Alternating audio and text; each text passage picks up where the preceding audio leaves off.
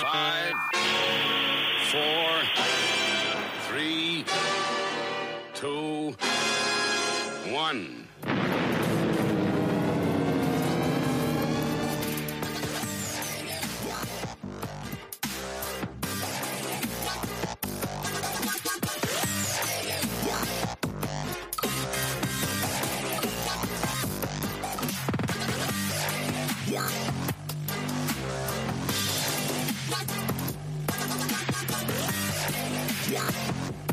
Looking good. All right.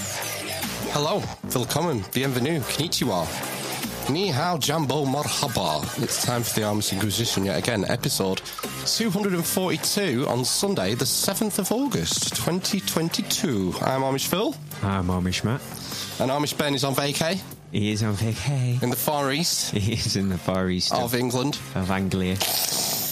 But never fear, because we have Matt Chinn from the Apocalypse YouTube channel. How are you doing, Matt? Good, guys. How are you guys doing?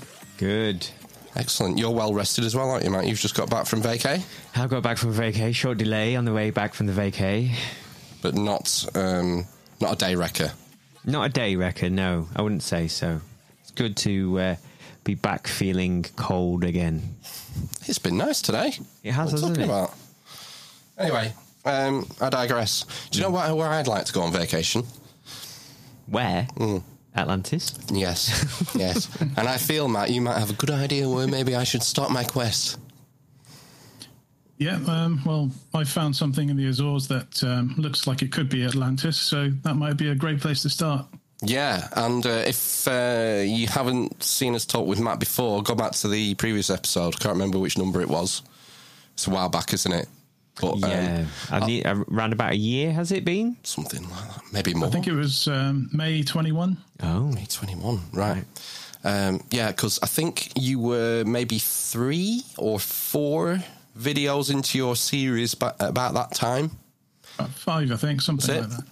And you've been doing some more research in the meantime, so yeah, it'd be good to catch up and see what the latest developments are.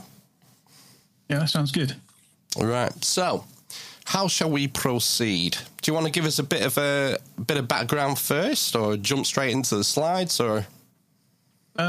Just a very quick background. I guess anyone who's watching this, it would be good to recap on the last episode. So go back and look that one up. But basically, I've used undersea scans to try and locate the lost city of Atlantis in the Azores. And there's something in the middle of the Azores plateau that looks very much like the canals of Atlantis. There's 2 circular canals. They're concentric with each other.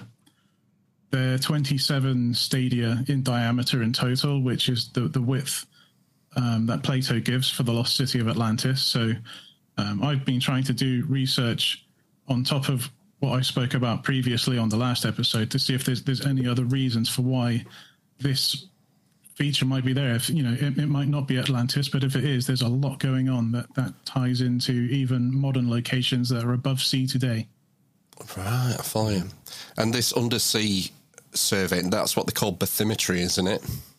That's right, yeah. That's basically a compilation of bathymetric scans that have been put together by a European agency, and these bathymetric scans are you just have an array of sonar. It's towed behind a scanning vessel, and it just sends out a sonar ping, and it produces an image from what's reflected back from the seafloor. Right, generates like a 3D picture of what the ocean floor looks like. It's a bit like if you get an ultrasound of a baby, but it's the sort of seafloor instead of something much smaller. Right, cool.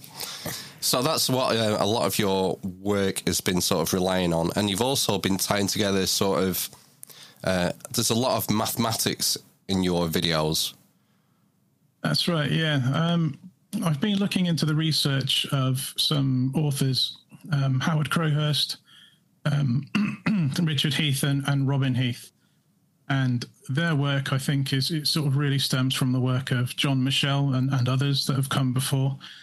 And there's some really interesting information from the research of Howard Crowhurst and Richard Heath in particular, and it ties into my own research. So it's to do with geodesy, really, which is measuring the size and shape of the planet, because that would be critical if you were trying to map the planet.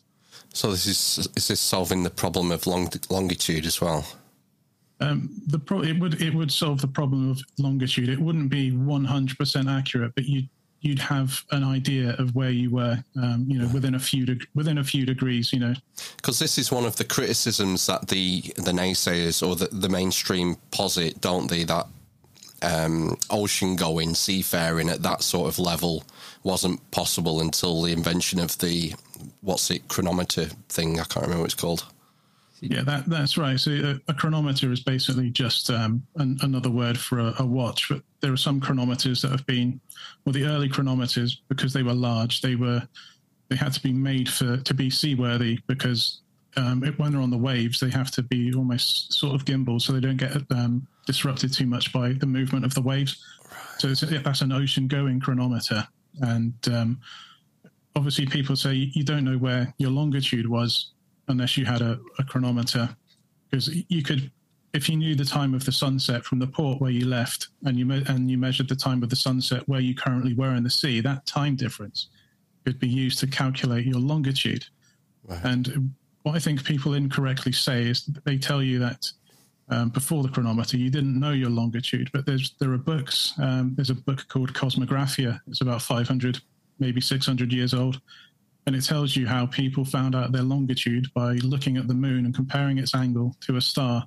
And then they refer to lookup tables and star charts that have been compiled at observatories, which they use to calculate their longitude. It's not as accurate as a chronometer, but it's good enough for seafaring. Right. I think the other thing that, that kind of we've been reading a little bit about this, it comes to my mind, is if it was in when the sea levels were lower, was that in sort of like the last ice age and things like that, that there would be sort of more land masses across sort of the oceans and things like that you could potentially bump into as well and come across, perhaps? Yeah, that's definitely true as well. That would make navigation much easier. If you look at something called floodmap.net, you can use that piece of software to roll back the sea level, or you can just look at some other bathymetric software, and you will see there's not that many large islands, but there are a number of islands that are now submerged, which would have made hopping across the Atlantic a lot easier than it is today. Yeah, and I think that, that's something that perhaps, I don't know, do people sort of think about a lot, especially when you're sort of talking about perhaps a migration, from Australasia or, Polynesia, that kind of place, across sort of like the Pacific, an island hopping that way to maybe sort of South America. That perhaps would be more possible then. I think a lot depends on things like currents and the technology of the ship as well, doesn't it? Yeah. Because I remember when I read that Gavin Menzies book about the Chinese treasure fleet, he was talking about how they would use the sort of natural currents, and because they didn't have, well, as far as we know, they didn't have steam power or, any other kind of way of generating motion other than using the sails, the wind. So, yeah, that comes into it again, I guess, as well. Mm-hmm. Yeah, I think an example, I can't remember the name of the author, but there's somebody that's suggesting that the Phoenicians might have found it easier to go to America first before going back to Europe to do with the sort of the ocean currents. So that it's possible that the Phoenicians were in the Americas, but that's not confirmed. Yeah. Well, what should we do? Should we move on to some slides? Let's do it, yeah. Slide 1. I feel like, do you feel like Chris Whitty?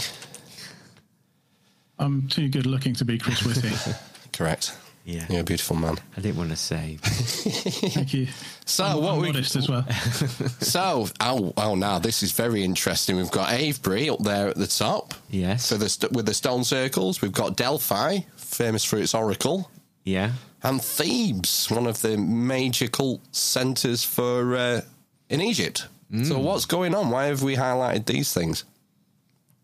Okay, so these three locations are pointed out by Richard Heath in one of his books, and he points out that these locations are on key latitudes. So it looks like people in the ancient past, to try and characterize the size of the planet, they divided the northern hemisphere into 7 equally spaced latitudes.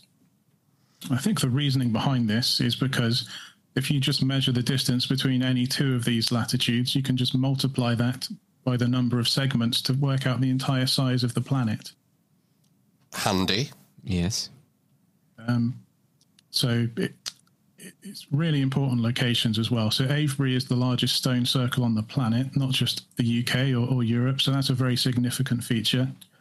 And both Delphi and Thebes are marked out by these 2 stones called omphalos stones. They're supposed to represent the navel of the Earth. Right. So, there's quite a lot of coincidences going on here. Well, last week when we were talking to Ralph, he said that the omphalos stone moved from Thebes to Delphi, to the Oracle of Delphi. So that's a nice tie into last week. Can I just clear something up? Are we saying that the Earth is divided into 7 latitude segments equally? So it's sort of humans projecting those latitudes onto the Earth. So it's not a natural thing. It's just it ties into. But it ties into pi. If you carry those lines downwards past Thebes, you get another 1, 2, 3, 4. You get another sort of 4 lines equally spaced. You see, yeah. So the Thebes is the 2/7 line of latitude, and then if you went down one more, there isn't. I've not drawn a line on there. No. There's one above the equator. Then there's the equator. Then you can reflect them. I should note at this point, probably before we go any further, Richard Heath mentions that these 3 latitudes are more important than the other latitudes because the Earth is an oblate sphere. So what that means is the Earth isn't perfectly spherical. It's slightly squashed. So the distance between the North and South Pole is slightly less than it is at the equator. So at these specific latitudes, that oblate nature of the sphere is almost, it's irrelevant at those latitudes. It's not very significant. So if you start to use latitudes above those, if you use the latitudes above Avebury, the oblate nature of the Earth makes it a little bit less accurate to characterize the size of the planet. So that's why those 3 latitudes are important. Got you. Yeah, it sort of distorts the picture, unless you knew when you were doing your calculations that the Earth was, I think it's 26 miles wider, isn't it, at the equator? Something like that. Yeah, it's something like that. But it's enough to sort of throw off your measurements. So you could miss your destination port, and it could add a few hours onto your journey. And potentially, if you missed the critical point of an ocean current, it could really hamper your journey. Cool. So these are 3 important latitudes. Is there anything else to say on this one? So Thebes is the throughout the various dynasties of ancient Egypt, there were different capitals, and Thebes served as the capital of ancient Egypt for multiple different dynasties. So obviously that's another important reason for why that's a location. Mm. And Delphi we talked about, that's the famous oracle where people would go and find out whether it was a good idea to have a war or a battle. Is it a good time? What do you think? That's the oracle. Mm-hmm. And then Avebury is kind of enigmatic, isn't it? Because it's in prehistory. That's right. Yeah, there's some important dates as well. So Avebury, the first part of Avebury was laid in sort of 3000 BC, right in the middle of the first Egyptian dynasty. But the whole complex wasn't. They didn't do anything else to it until about 2600 BC. So the rest of the complex was built 400 years later, at exactly the same time that the pyramids started to be built in both Egypt and also in a region of South America called Carol. So they started building pyramids in Egypt and South America at exactly the same time, while also Avebury was being built at the same time. Busy guys. Must have had Nick Knowles running the job. Cool. Right. Do you want me to move on, or? I was going to say, yeah, if we move on to the next slide, because I can start to talk about these things in a bit more detail, each one of these locations. Excellent. Okay, next one. Oh. Okay, so at these same latitudes, on the same latitude of Delphi, is we have where I've located what I think could be Atlantis. So again, that's a key latitude. I think Atlantis, if I'm correct about it, it would have been important for the purposes of geodesy, and perhaps 7,000 or 8,000 years later, after the Ice Age ended, because the place was submerged, then maybe they needed a new site at that same latitude, and Delphi would have fit the bill for that. Right. Yeah. Makes sense. Obviously, everybody's heard of Bimini, and obviously there's a lot of contention as to whether or not there's the Bimini Road or Bimini Wall is a very shallow feature made from limestone near the surface of the water. It's just under the surface of the water at Bimini, off the west coast of Bimini. And if that is a man-made construction, it just happens to be at the perfect latitude for doing more observation. And what I'll say about Bimini, it's the only place in the Atlantic that's at that exact latitude. So if you're trying to build observatories to create lookup tables for sailors to work out their longitude, you'll need somewhere on the west of the Atlantic. You'll need somewhere on the east of the Atlantic. And it'd probably make a lot of sense to have somewhere in the middle as well, especially if it was somewhere where you could park your boat. And if Atlantis was real and it was the capital of a large empire, they're going to be heading east and west. So you will need observatories there, and specifically on that latitude. Right. You said, just going back, you said Bimini is the only place on that latitude. Do you mean on the west coast of North America?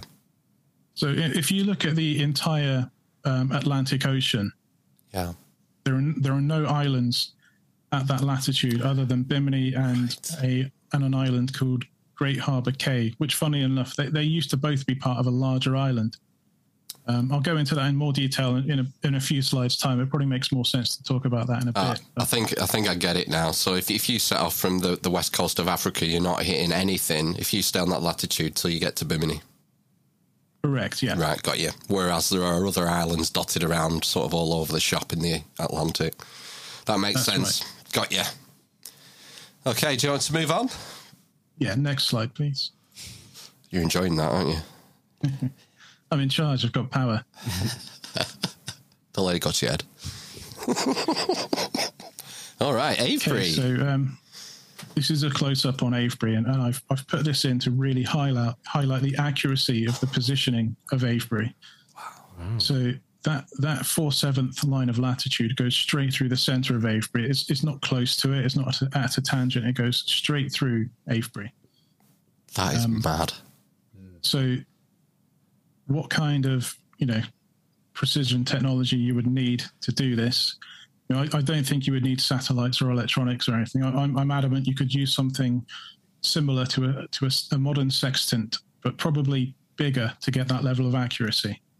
And a high level of sort of mathematics and geometry as well, like rather than technological advancement, intellectual advancement. Yes, I don't think there's any requirement for high technology in terms of what we would recognize today as high technology. What it would require is a advanced knowledge of both geometry and mathematics. Yeah. That's, you just can't argue with that. It goes right through the middle of it. I mean, people will say coincidence, but that's just, it's not like Avebury is just some small, insignificant monument, like a small 10-foot wide small stone circle. It's one of the most impressive in the country, isn't it? Without a doubt. It's the largest in the whole world, so... It's even better. It's the largest in the world. Right, that's significant to me. I can't see that being a coincidence, but... Okay, it's probably good to move on to the next slide. Okay. It might explain what's going on. Oh, triangles. Yes. So I'll briefly explain what the triangles are. I've just put on a number of random triangles. They're of no real significance. I've just chosen random points, but there are a number of authors that think in the Neolithic that when people were taking measurements, they didn't know trigonometry as we know it today. They didn't know cosine. They didn't know tangents, etc. What they probably did is they probably just used right-angled triangles and used integer-based measurements to figure out the size of things. I think Avebury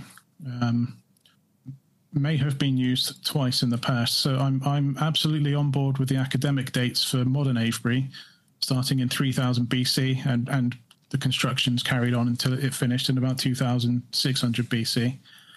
But I think it may have been used as well in the far more distant past, probably at the peak of the last glacial maximum. I'll go into that a bit in the next slide. But I think the idea being is once you've discovered your latitude at the 4/7 line of latitude, you could do a survey all the way down to the 3/7 line of latitude. So you take you take a load of surveys from 3 points at triangles that you could see within the distance of the horizon. You'd measure the true south length of the first triangle, and you'd repeat this until you went all the way down to the next line of latitude. You'd add all of these surveys together, and you get a distance of 1,428.85 kilometers, or whatever unit of measurement they might have been using in the ancient past. Right, so like megalithic yards, or what did they use in Egypt? Cubits or something like that. How would they know? Cubits, yeah. Stadia, yeah, even better. How would they know that they were travelling true south? Would that be through astronomical observations or solar observations? Or? Yeah, that's correct. So the beauty of travelling true south is you don't have to wait for an equinox or a solstice. You can do it every day at noon. So you wait until noon, you pick a point on the horizon, and you just travel to that point on the horizon, and you're following a true south line. Right, so as long as your Rolex is correct and you know when noon is. So you can tell when high noon is by the length of the shadows. So you make it sound so easy. It's really dark. No, I know, yeah.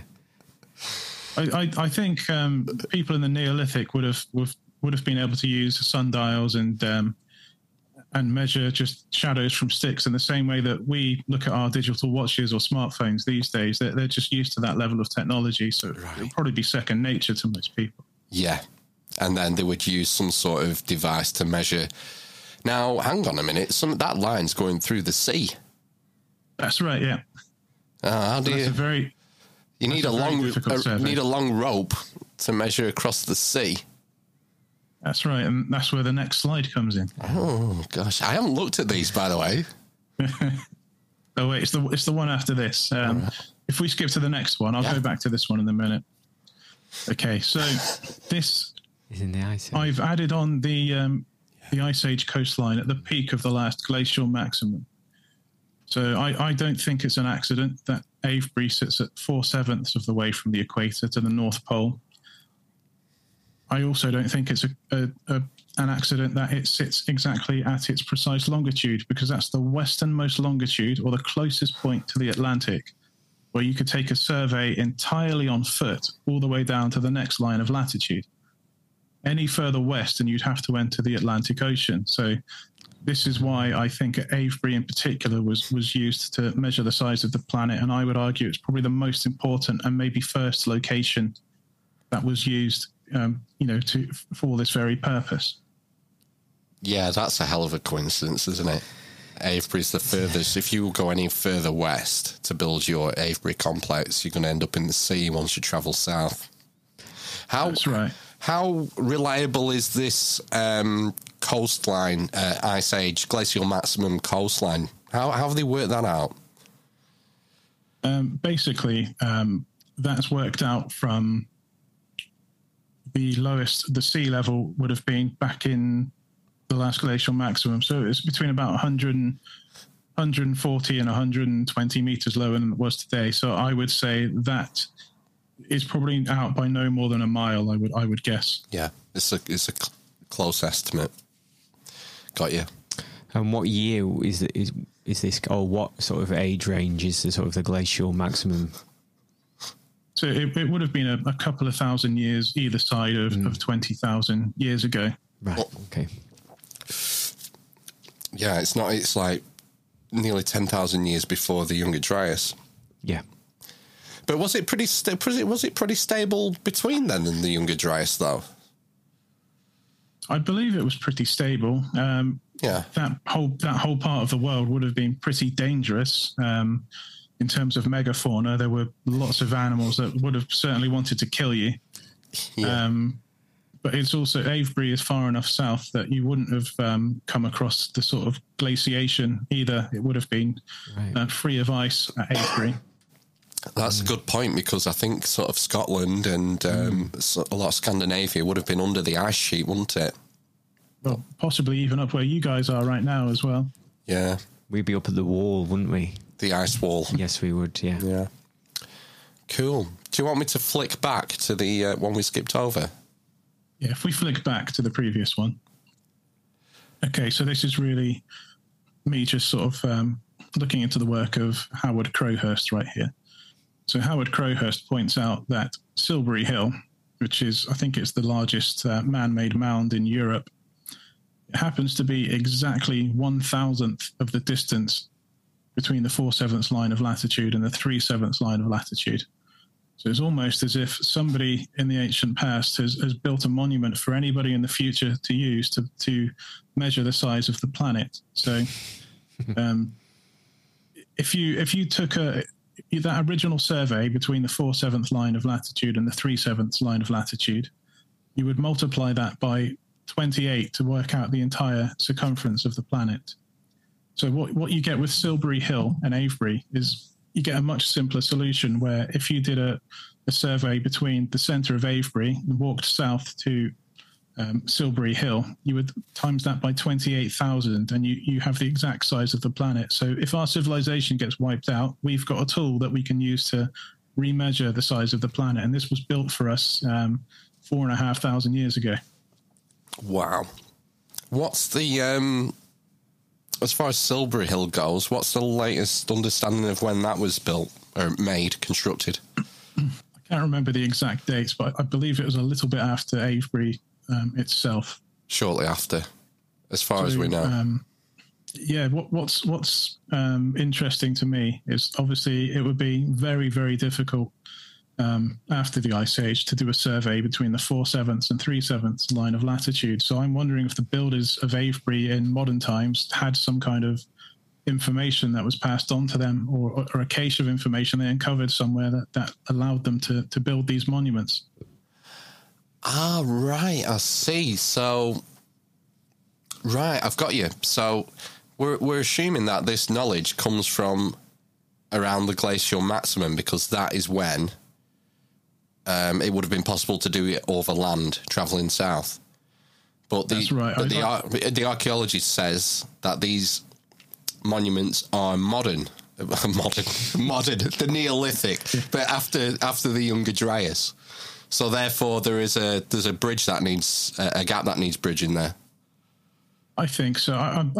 I do believe the dates that are declared for Avebury and other sites around the world, but I wouldn't be surprised if they were built on top of something that was either there before or something that's no longer there. Yeah, we had this Kaylee was into that, wasn't she? History of Kaylee. Yeah. That, when you date these things, you date in the last sort of erection. You date in the last erection, not necessarily, those stones could have been picked up and moved and used on the same site in a slightly different configuration, and we would never know. We can only go off what we have in front of us, which is the latest date, if you like. Yeah. We could go back for millennia before that. So, yeah, that makes sense. And I guess that's why you think, when you said earlier, that you think this site's been used for a lot longer than the archaeology would allow at the moment. Yeah, the reason I believe the dates is I believe it ties in with the quarries. So the stones where they got the sarsen stones were in quarries a little bit southeast of Avebury, sort of in between Avebury and Stonehenge. And I believe the dates of the sort of sediment at the quarries that's refilled in sort of ties in with these locations. So I even believe the stones were dug out when it's said, but it's likely that people wanted to mark this out to be very significant, because there's not many locations where you can walk between the 4/7 line and 3/7 line of latitude. So I'm guessing they just decided to use the old location and build a new monument at a much smaller scale that's much easier to use to measure the size of the planet. Yeah, got you. Excellent. Okay, shall I move on? Or is there anything else to add on? Are the circles relevant there? The circles are just so that you can see where Avebury and Silbury Hill is. But I guess we should note that the true south direction of Silbury Hill seems to be at a tangent to the outer circle of Avebury. Yeah. Yeah, rather than going straight from the middle, they've gone from the edge of the monument, but perfectly on the edge of the monument. My hunch as to why that might be is because of people might need to get a clear line to true south for some other purpose. I don't believe that these monuments were built for just one thing. I believe they were built for multiple purposes. So they might have wanted a clear line of sight true south. So building Silbury Hill true south is going to block your view of the horizon. Right, that's a far better practical explanation. I was thinking about building a triangle from the other edge of Avebury down to Silbury, and what would that would tell us. But I think you're right. It's just practical. It's sighting, isn't it? That's the reason, I think. I think it's for sighting, but there might be other reasons. There's something called Marlborough Mound about, I think, 6 kilometres to the east that's dated to the same period. I've no idea what Marlborough Mound was used for at all. It could have just been ceremonial. There might not have been any sort of astronomical purpose, but given what I'm seeing here, there probably was something astronomical at Marlborough Mound. Okay, shall I move forward? 2 slides now, I think. Okay, so this is where I've located my proposed lost city of Atlantis. So obviously it's all in blue, so it's difficult to make out, but you should be able to see the 2 concentric rings. They correlate with the size of the rings that Plato describes for Atlantis. This sits at a tangent to the 3/7 line of latitude. Given that it's 1,428 kilometers between lines of latitude, it's a heck of a coincidence. So I think it's more than a coincidence. This is some evidence that I think lends more credibility to my argument that this could be the lost city of Atlantis. I'm just struggling to see the scale there, but it looks like, is that 5 kilometres in the bottom left? That's correct, yes. So it's the same, that scale at the left is the same width as the city, or what I'm calling the city. Wow. And what's that big ridge line to the south of that goes through that red arrow? That's just the edge of the bathymetric scan. Oh. So, this is one of the things you need to be careful of, because if you go on YouTube, a lot of people say they found underwater structures and roads, and often it's just the edge of the scan lines from the bathymetric survey. So what we can tell from that is that the bathymetric survey was either going from east to west or west to east. Right. And that's the very edge. This European agency, EMOD, they've stitched, I don't know how much work it was, but they've stitched together thousands of bathymetric scans to put together a picture of all the European bathymetric data. It's an insane project, and it's kind of like Google Earth, but underwater. Wow. And who's funding them? Where do they get the money from to do this? I've no idea. Interesting to know. It would be, wouldn't it? Yeah, because it was probably us when we were in the EU. Cool. Right. But yeah, you might be asking, why is this at a tangent to the 3/7 line of latitude? I think there could be an answer in the next slide. Oh, let's see. Well, hello. Got some Egyptians. That's right, yes. I don't want to get into it too much here, because I'm about to release a video in the next few weeks about different mythologies that tie into Atlantis. But Plato's story isn't the only story that relates to Atlantis. So there are other flood myths that are very similar or have very close parallels. That includes the Egyptians. There's other cultures from around the world, South America, Japan, China, parts of Europe. Everywhere seems to have a very, very similar flood myth. Babylon, Sumerians, just everyone. And there's 3 or 4 different iterations in Egypt of the flood myth. But it all stems from a primeval mound that arose on an island that was floating in the middle of the ocean. And this is a sort of artist's interpretation. I think this is from about 1000 BC or something. It's an artist's interpretation of that sort of location of the Egyptian Atlantis. And this they called it the island of the egg. Right. And it was the first place to be sort of civilized. And a primeval mound was formed on this island. And to the east of the primeval mound, the sun rises between 2 hills or two mountains.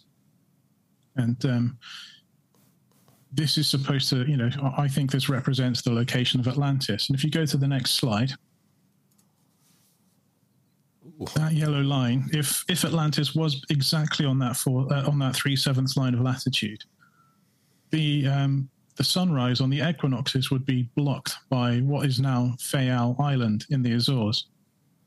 And if you move the site a little to the south, which you'll see in the next slide, bang, the sun rises between these two mountains. So that might explain why that, again, for purposes of astronomy, that location has been moved, so you get a clear line of sight to the sunrise on the horizon of the equinoxes.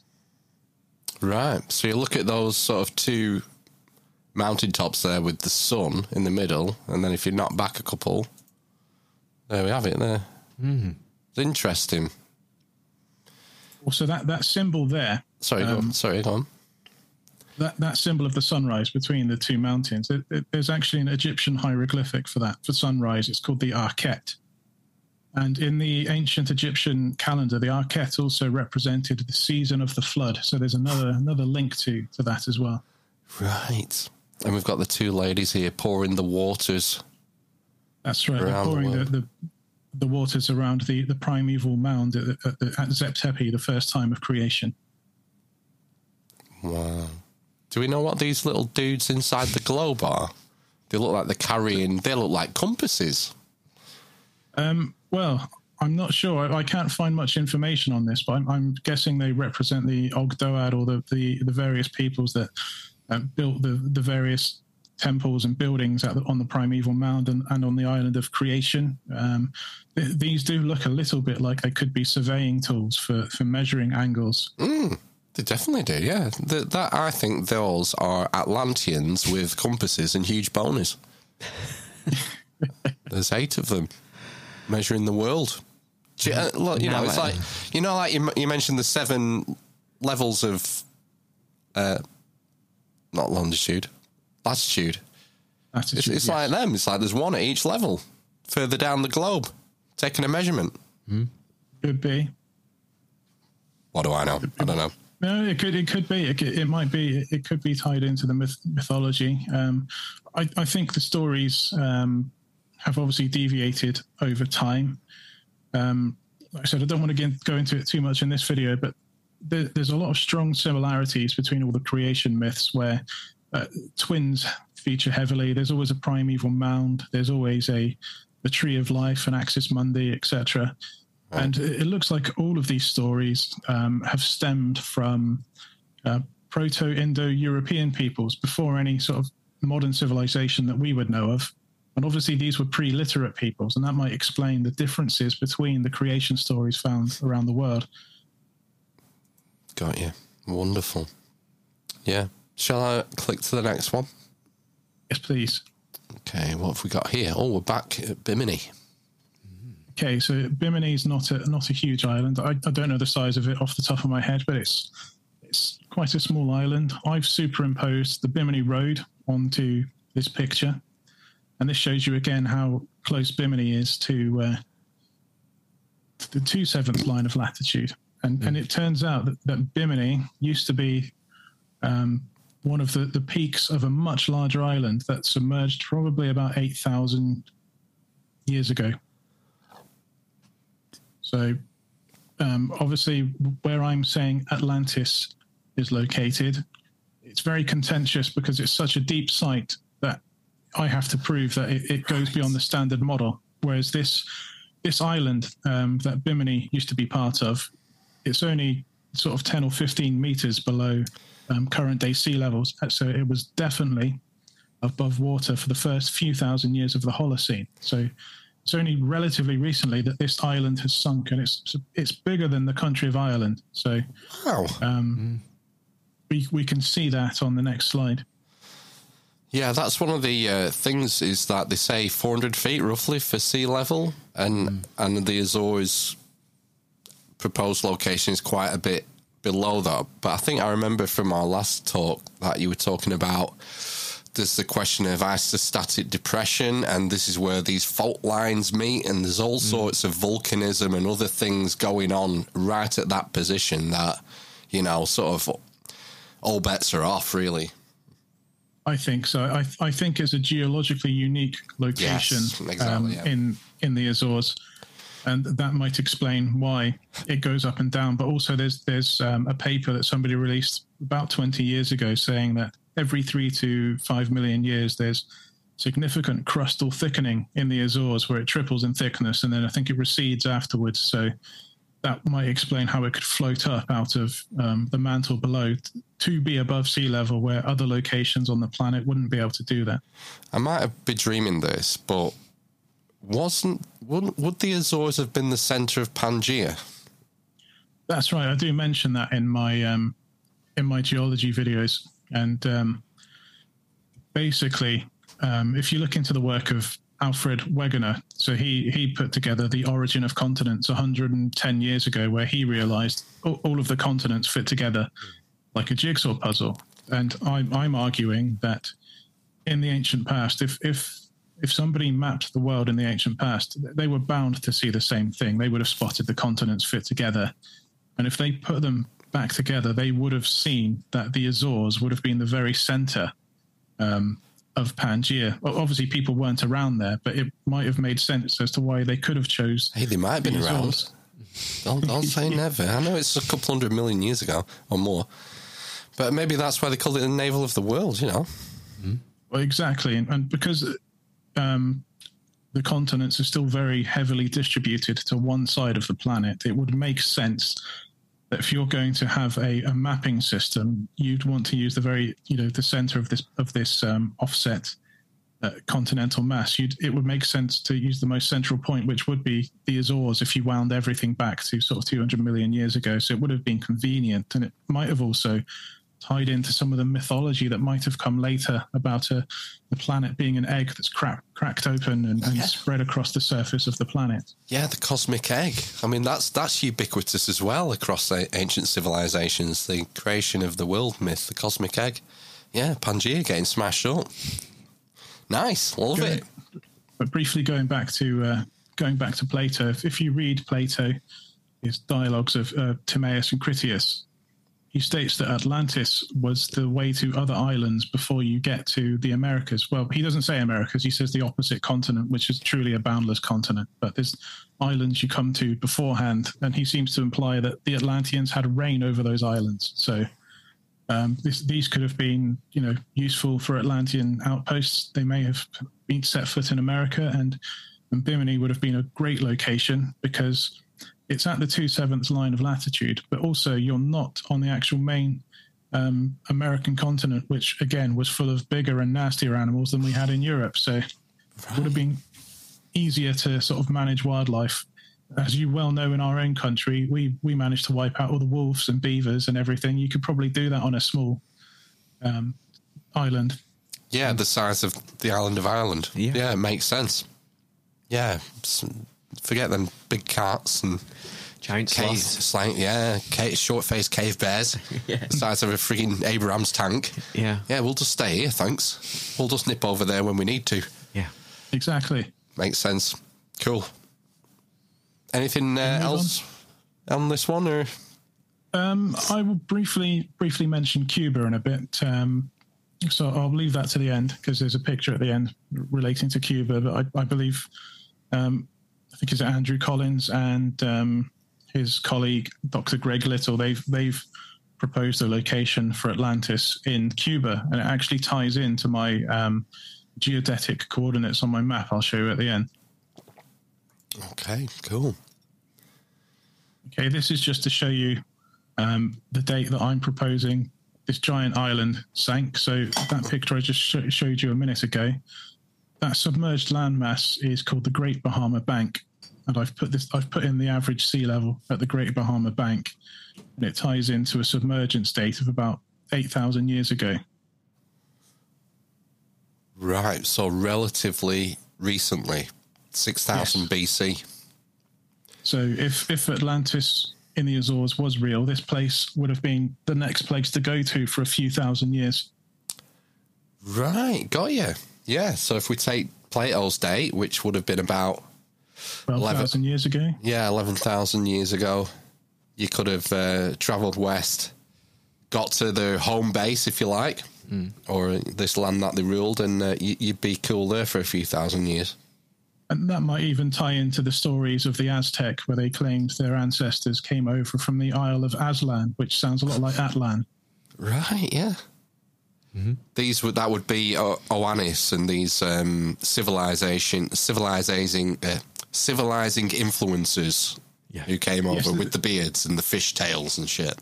There's various sort of Mesoamerican and South American civilizations. They've all got slightly different creation stories, but again, they've got very close links with one another. I think it's the North American stories that are a little bit more vague. Some of them seem to contradict each other. Some of them tie in quite well to the Mesoamerican creation stories as well.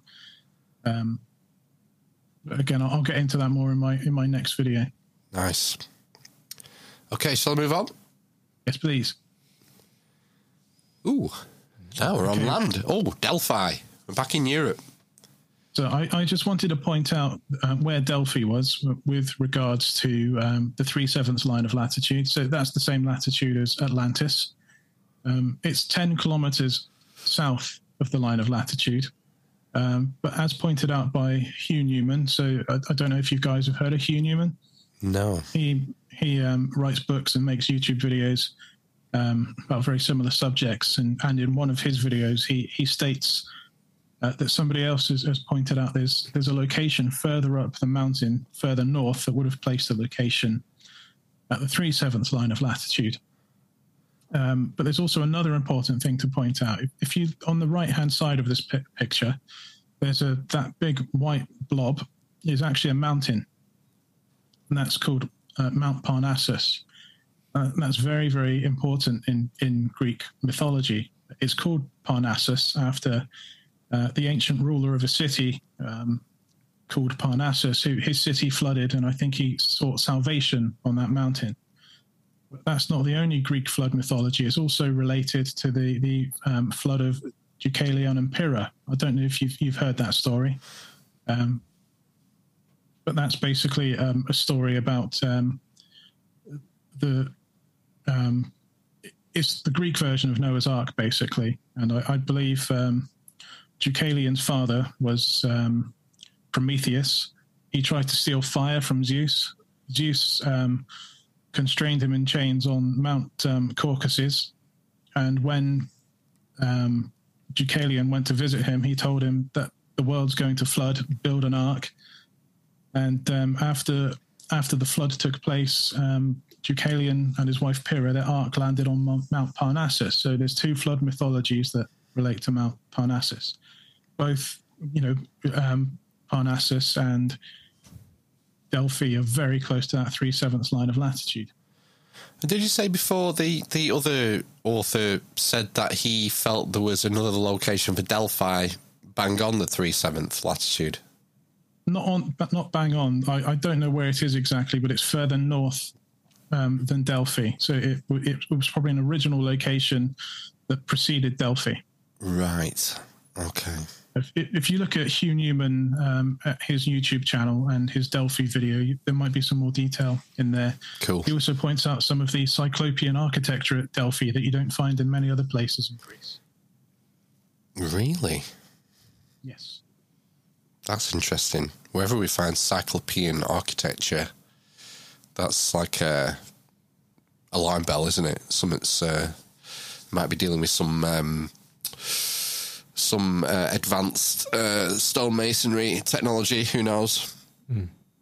It might point out that it could be older than it's suggested. So again, Delphi, there might be newer things at Delphi that are built on an older site. Yes, because often the Cyclopean stuff is in like the first courses, isn't it? Or the foundations, and then it's more modern Roman and Greek stuff on top.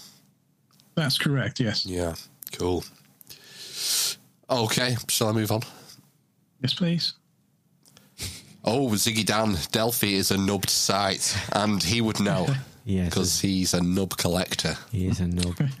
Oh, we've got another egg. Oh. So that's the Omphalos stone I was talking about earlier in the video. So again, if you look at Richard Heath's book, he points out there's a Greek myth where Zeus is trying to find the center of the planet, which could be what you would call the Axis Mundi.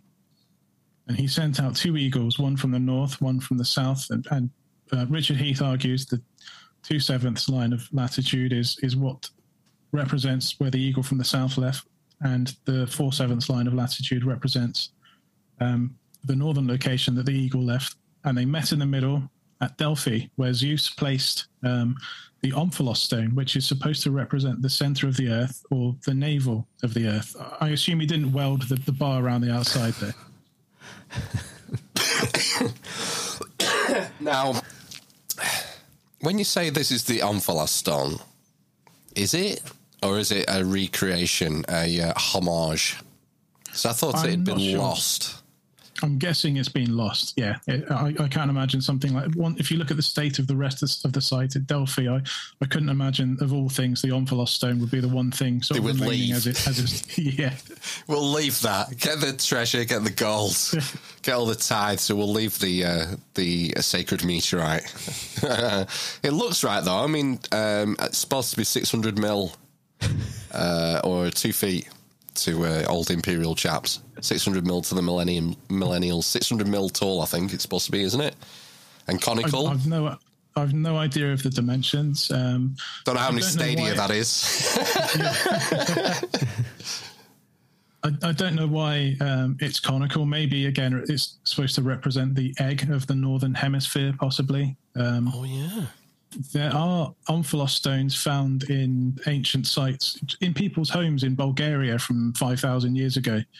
And on the Omphalos stone, there are lines drawn that might be akin to sort of navigation lines. It might be a tribute to the old world globe that they tell stories of, possibly. I mean, obviously, this is conjecture at this point, yeah. But I think it could represent, the navel or center of the earth, and it's also representing. The shape could be to do with the egg, the egg, earth egg. Mm. Cool. Okay, let's move on. Ooh. Okay, so this is the temple site of Karnak, which would have been on the east of Thebes, the old capital Thebes.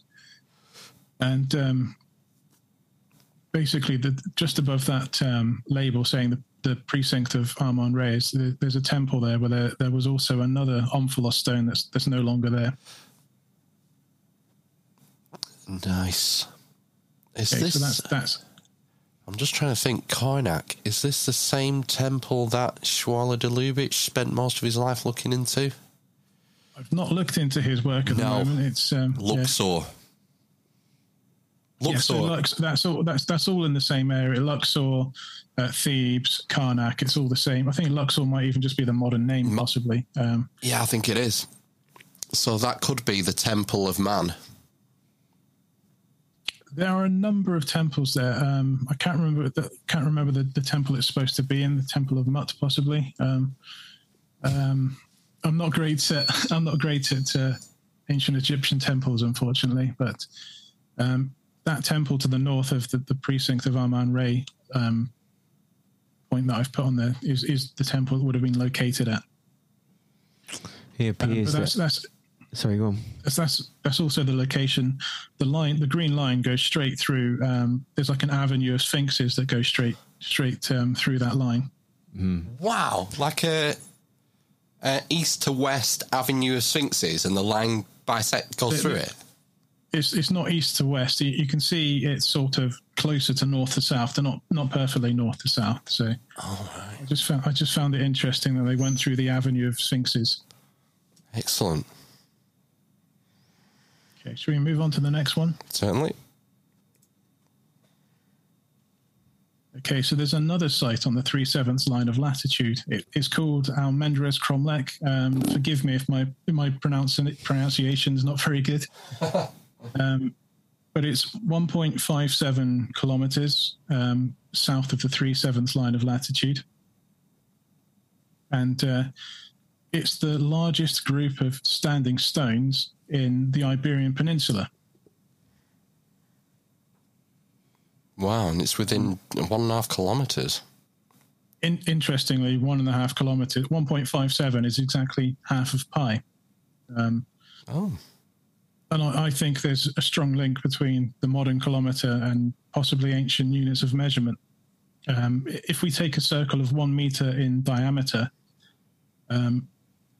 if you divide the circumference by 6, you have exactly 1 Royal Egyptian cubit. So that links into the ancient sexagesimal system. Right. So like they counted everything by 6 and 12 and multitudes of 12. And divisions of 60, for example. Yeah, whereas we use 10, don't we? For everything, yes. It seems. The decimal system. They use, 6... Yeah, when you get into this sort of ancient numerology, everything's divisible by 360, and all the processional numbers, I think, all the harmonic numbers are similar, I think. Yeah, so Almendres Cromlech, it's a similar site to Avebury. So I said it's the largest group of standing stones in the entire Iberian Peninsula, but it's also 3,000 years older than Avebury or the pyramids. So it's a really old site. Wow. Excellent. I think I've put a couple of pictures in, if you scroll on, that show you what Almendres Cromlech looks like. Is that it? That's it. And then there's an overhead shot as well. And it looks like it's pointing, if you look at the map, it looks like it's pointing to the west, and it's on the same latitude as Atlantis, which is a bit of coincidence. There's a lot of coincidences along this line. Yeah, excellent. Okay. So if we move on, again at that same latitude, 2 kilometers north of the Atlantis latitude, there's what looks like a gigantic mound. This is in northeast Kentucky. I'm going to be careful here because it could just be natural, but this mound. This mound's located in a ridge complex. I'm guessing it's a glacial ridge complex, but there's nothing else in that entire complex that looks like this. And I'm wondering if you compare it to the ridge on the right, if somebody's carved out a section of that ridge to form a mound, and that mound also happens to be the exact same width as the central island of Atlantis. It's 5 stadia in width, and coincidentally, it's exactly 1 radian in distance from Almendres Cromlech. So it's out by a kilometer or something, but otherwise it's exactly 1 radian in distance from Almendres Cromlech. What's a radian? So a radian is a unit of measure. It's exactly 1 radius unit, but as an arc on a circle. So if you take the radius of any circle and lay it onto the surface or onto the circumference and bend it, that's a radian. Oh, right. Okay. So there's 2 pi radians. So there's 6.28 radians in a circle. Gosh. And that, if you look into the video I released, episode 9 on my YouTube series, it explains that in more detail, but it could be quite significant. Who owns the land here? Is it public land or private? I think it might be private property, so obviously people shouldn't go running up there and excavating the site because they might get shot or something. I don't know. Definitely get shot in Kentucky. No doubt about it. You should find out who owns the land and see, has anything... Have you... I know this is... We're sort of speculating here and hypothesising because, like you said, it could be natural, this formation, but have you done anything further? Have you looked into who owns the land? Has any work been done there? Has anyone ever noticed this thing before? So I have no idea how to start about going that how to do that, but it's something I do want to look into. If anyone's watching this and they know how to do it and want to do it and update us, that would be cool as well. Yeah. Okay. We'll work on that. Yeah. For next week. Okay. Shall I click on? Yes, please. Okay, so that mound we saw in the previous picture, it's exactly 48, as in 48.00 kilometers from the tail of Serpent Mound. So there's a lot of other mounds in Kentucky and the surrounding states, built by various cultures, including the Hopewell culture. Again, I think there's a strong link between the unit of kilometers and ancient units of measurement. So the idea being that the modern meter is supposed to be 10 million meters or 10,000 kilometers from the equator to the North Pole, which would make an entire circumference of the world 40 million meters or 40,000 kilometers. All of these ancient sites over, Egypt and parts of the sort of Near and Middle East, they're separated by distances that are divisible by 4 kilometers. And you'll see that all these locations here are made up from a number of right-angled triangles as well. I'm just seeing magic numbers here. 1080, 1440, 960. Exactly. Do you know why your TV's 1080p? Yeah. Because Giza is is that far from Göbekli Tepe. Because it's a harmonic number. It's a harmonic number. We've talked. Ryan Seven's been through all this with us. Randall Carlson goes over it. There's a reason why these numbers keep recurring. But it suggests that these guys who built this shit knew. Yes. And this was a reason why they selected the location. Or possibly the people that built these, more modern sites. I think they may well have built on older locations. Whether or not they knew what was going on, I have a hunch the Egyptians knew what was going on. Whether or not everyone else knew what was going on, I don't know. Yeah, and we've not really mentioned, we've not really been to Mesopotamia yet in this geodetic adventure. But that's Ur of the Chaldees, so that's ancient Babylon, isn't it? So the Ziggurat started out, I believe it was Sumerian originally, and then it was refurbished by the Babylonians. Yeah, right, got you. The modernization by the Babylonians. Yeah, modern, yeah. Well, they built like seven steps. Yes. Mm-hmm. In a ziggurat. Yes, exactly. Yes. And hemisphere link. Yes. And sort of seen as possible analogous with pyramids, stepped pyramids. I think so. Yes, in my video, episode 9, I mentioned that I believe the Great Pyramid is trying to encode the 7 steps in its dimensions. So the Great Pyramid is a square-based model of a hemisphere. And if you look into the mathematics of it, because it's got 4 sides, it kind of almost secretly encodes the 7 latitudes into it. I won't go into that here. It gets really heavy on the numbers. So tune into episode 9 on my YouTube channel to get to the bottom of that. But I think both the sort of model of the universe, the Babylonian model of the universe, where the Earth is a 7-stepped great ziggurat, and the Great Pyramid of Giza, I believe they're both trying to represent the 7 latitudes that ancient geodeters would have used to measure the northern hemisphere. And then we've got Göbekli Tepe up there, which is at least, 10,000 years old, if not older? I think they're saying it's at least 12,000 years old. It's part of a larger complex. There's other things up there as well. Yeah. There's about 5%, isn't it? That's been excavated, something stupid. That's right. There's a lot to do. It's an exciting region to be if you're an archaeologist, I believe. So. Well, yeah, because there's Karahan Tepe and loads of... They keep finding these tepes. to keep they finding seem them. to be finding them. They find them all the time. And it's one of the few places in the world where they are genuinely excavating ancient sites. There's a number of places around the world where it's either too dangerous or you just can't get funding to excavate sites that might be of extreme importance to our lost history. Yes, and politics enters the equation as well, doesn't it, unfortunately? I think so, yeah. Excellent. Love that. Oh, here's a radian. Yeah, there's that radian distance that I spoke about between Almendris Cromlech and what I'm calling the Mystery Mound, both on the same latitude, on the Atlantis latitude. So that is 1 radian of the world at that latitude. Is that what I'm seeing?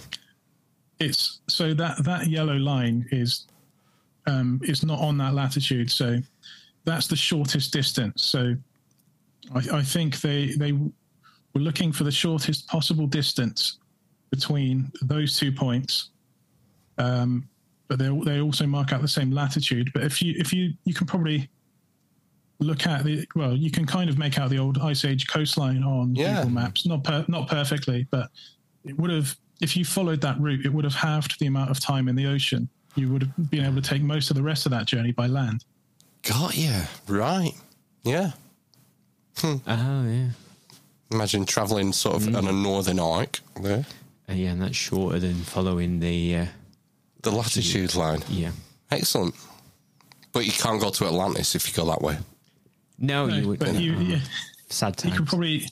Well, it might be that somewhere, I'll show you at the end, Almendris Cromlech might have been a navigational waypoint to point you to a number of different locations. Oh, excellent. I'll show you at the end. Oh, there it is. That's this is the slide I was talking about. So there's the 3 latitudes.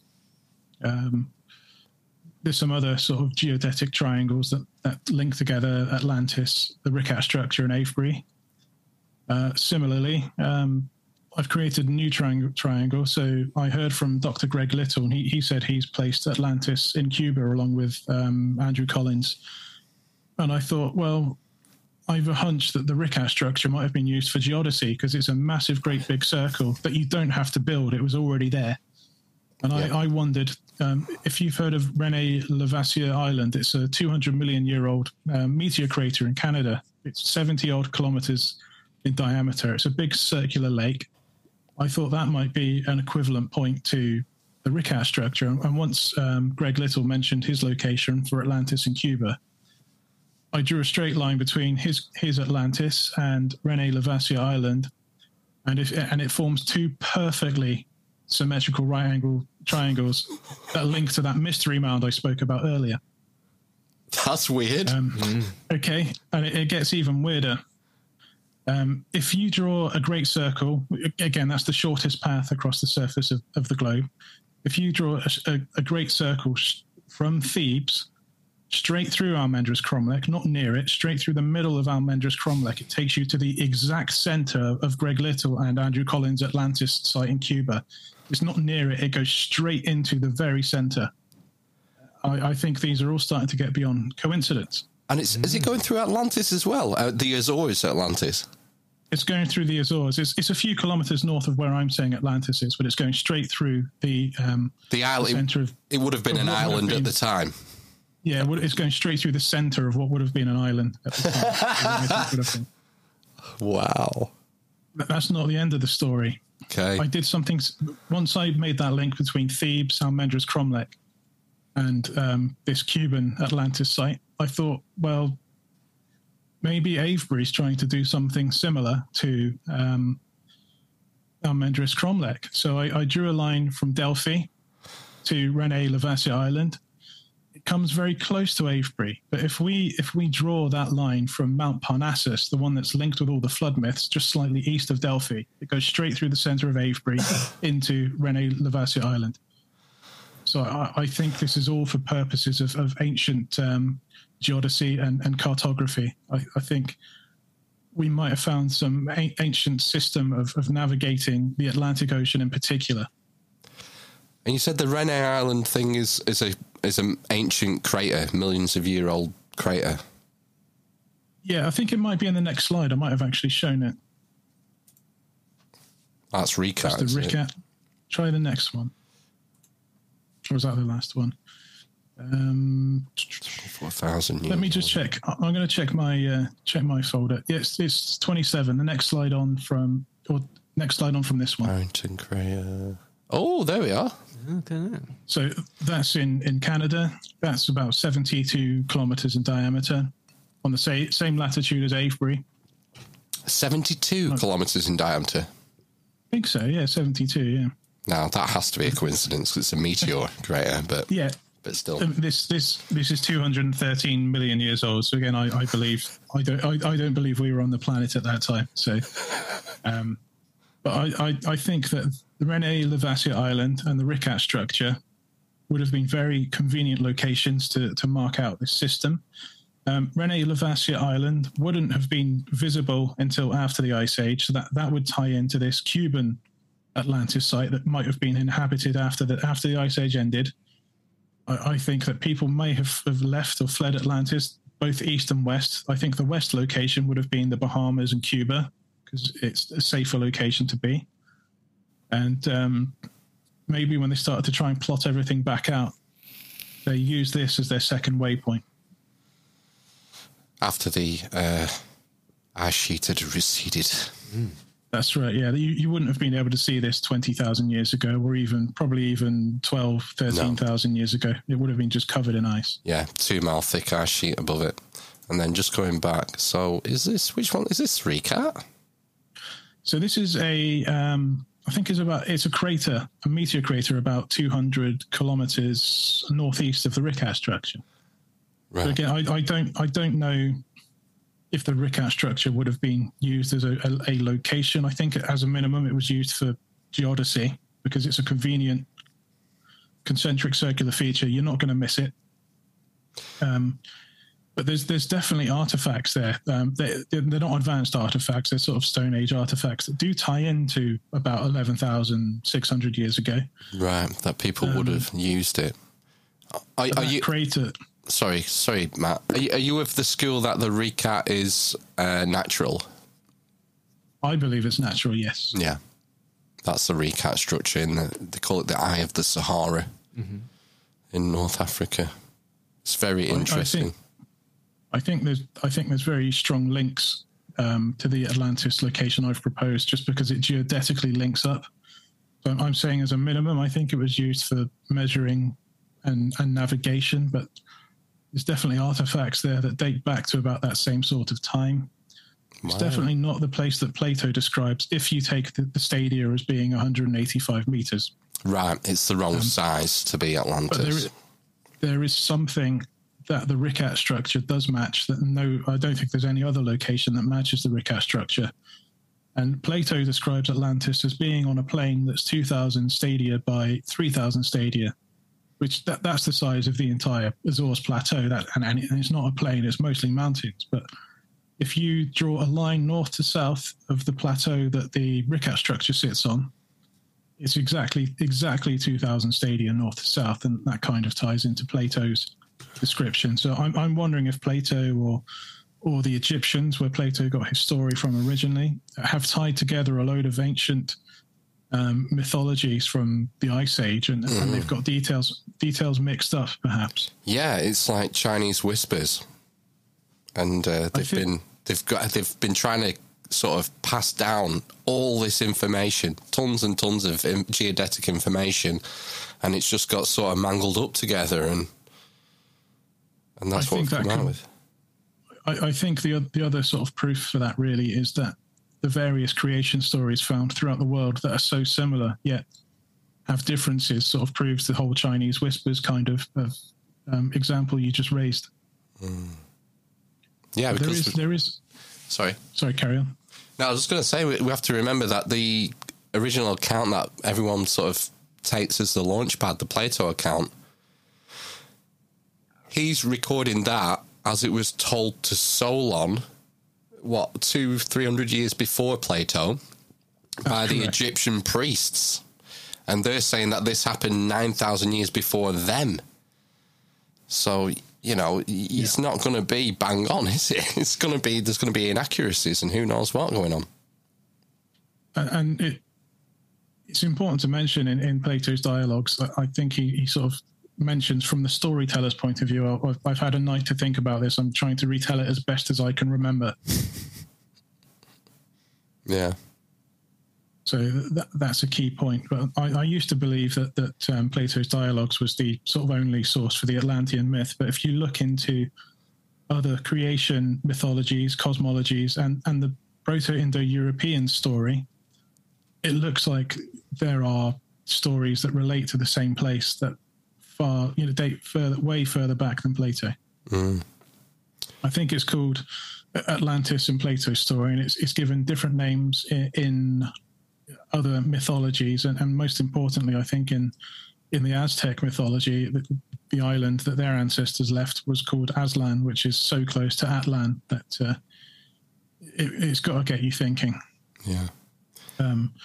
This crater on the right-hand side, it's 1.9 kilometers in diameter.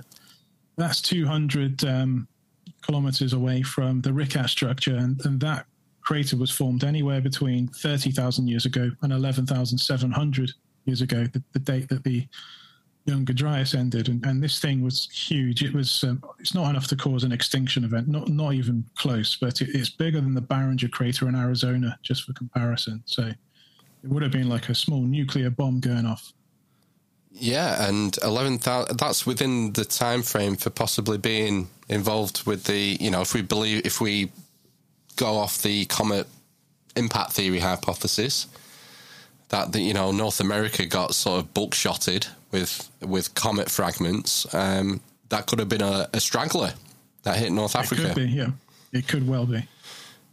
Fits in temporally. Nice. Okay, I'll skip ahead to the next one. Oh, we've done this one, haven't we? Have we any more? There's just one more picture. Oh. If you go to the very end. Ooh. You can probably just ignore the red arrow for now. I think that's where I placed Almendris Cromlech. But this is what I'm suggesting from the stories at Delphi, where Delphi is supposed to be the center of the world. And it's on the same latitude as Atlantis. And there's all these different Axis Mundi stories in the creation mythologies. I'm suggesting that the latitude of Atlantis and Delphi, Almendris Cromlech, and that mystery mound in Kentucky, I'm suggesting that is the Axis Mundi. So an axis is just a reference line for measuring coordinates, and Mundi means world, so a global reference line for measuring coordinates. And I would say it would have made sense to put an ancient prime meridian through the center of Atlantis, because that's the most central point when you reverse the continents together. Right. So instead of Greenwich Mean Time, this could have been the primordial Atlantis Mean Time. Yeah. Atlantis Mean Time. Wow. And so that would have been the way they calibrated their what you call it, your observations when you're ocean going. They would have used that reference point. I think that would have been the point of common reference. So there probably would have been lookup charts where you reference the moon and its relative positions to various stars to calculate your longitude. And like the 0 point, I would say, would be Atlantis. And then you could say that east of Atlantis is Avebury, for example, and west of Atlantis is Bimini. This Axis Mundi, Axis Mundi, I think wasn't on that line, of the Chaldees? No, it's too north, isn't it? I'm getting mixed up. I'm just wondering, you've sort of found places in Spain and Greece. Have you gone further east into like China, and it looks like it cuts through Japan there? Have you been able to find anything else? I've not had a chance to look at the whole planet yet, but I've looked in Kazakhstan. Right. Because I looked at specifically in a location in Kazakhstan because I chose the same distance between Avebury and René Levasseur Island.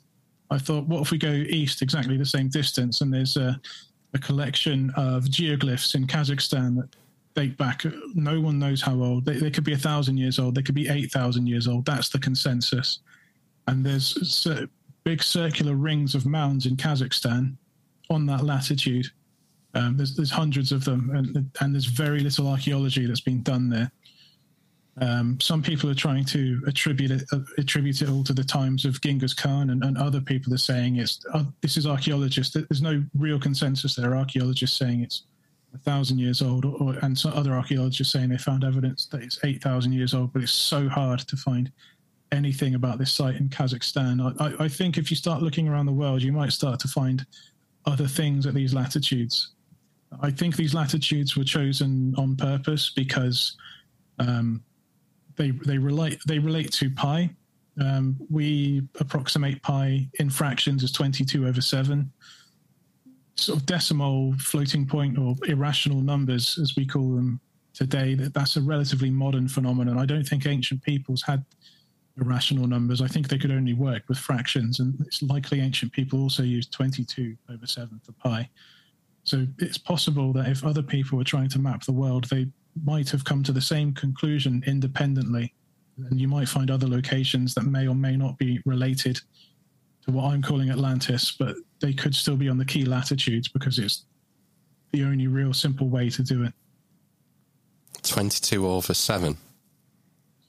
So pi is 3.141, and 22/7 as a fraction is 3.142 or something like that. It's about 4% above the true value of pi. Right. So if you split the line, if you split the diameter of a circle into 7 equal chunks, you'll get 22 of those chunks will go around the actual circumference of that same circle. Right. Right, got you. And that'll work north to south just the same as east to west. So if you're dividing the Earth by 7 lines of latitude, like the 7-step ziggurat, you might want to do it in the longitude to take into account the oblate nature of the Earth, possibly. Right, because it's a bit fatter. We all get podgy around the middle, don't we? I certainly do. Not 26 miles, like. Wow. This is really interesting. I'm loving it. Yeah, we need to go where we're going then. Kazakhstan, you think? Maybe we can get some funding for a dig, yeah. Do you think? Yeah. Well, I really want to go to the Azores because there's a number of anomalies on the present-day Azores. I don't think you can date any of them back to the time of the end of the Younger Dryas and the start of the Holocene, but it looks like there could be Roman hypogeums on the Azores. So these are sort of like places where you put funerary urns, and it could very well be that there's other megalithic sites that are very deeply buried in earth now in the Azores as well that might date back to the time of the Egyptians possibly. So wow. A lot more needs to be done. There's not a lot of archaeology going on. I know there's somebody native to the Azores making some videos in Portuguese about some of these sites, and there's also a professor of physics at the University of the Azores that's trying to take these things seriously. I don't think a lot of people are taking him seriously, which is a shame because he's a genuine professor of physics. Obviously, they're saying you're not a historian, you're not an archaeologist. But, well, you know, he's a smart guy, so it's a bit disingenuous to just write people off. It's always been the same, isn't it? You know, as soon as you mention Atlantis, the mainstream scholarship will label you as a crank. Yeah. That's just the way it is. I'd rather be a crank than a normie, though, to be fair. Amen. Well, on that note, yeah. What do we need to do, Matt? We need to go to the YouTube channel, subscribe there. Yeah, if you go to my YouTube channel, obviously you can probably see the link above my head. Be in the show notes as well. Yeah, if you go to my YouTube channel, that's the best point to sort of follow me. You can also find my Twitter link on my YouTube channel.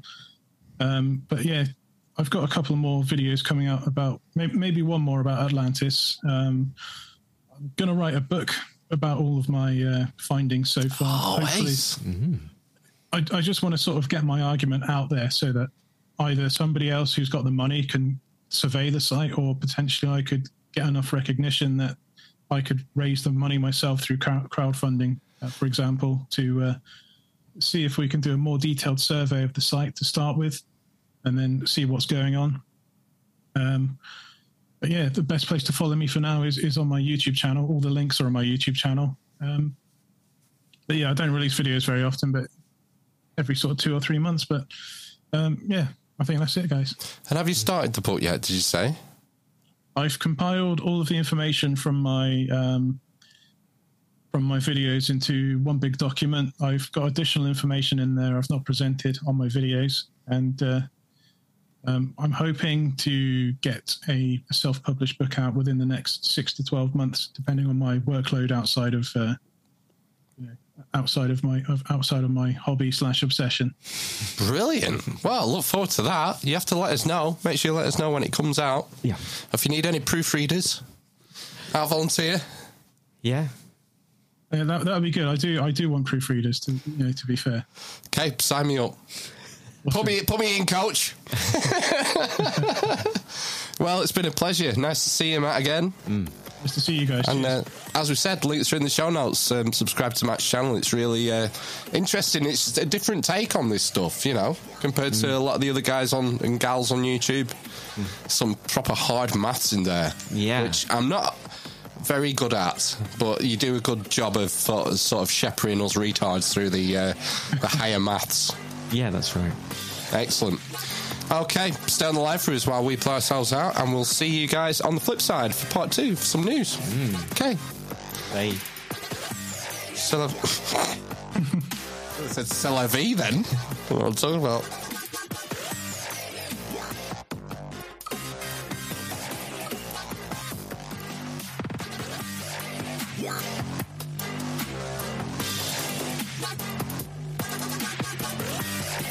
And we're back.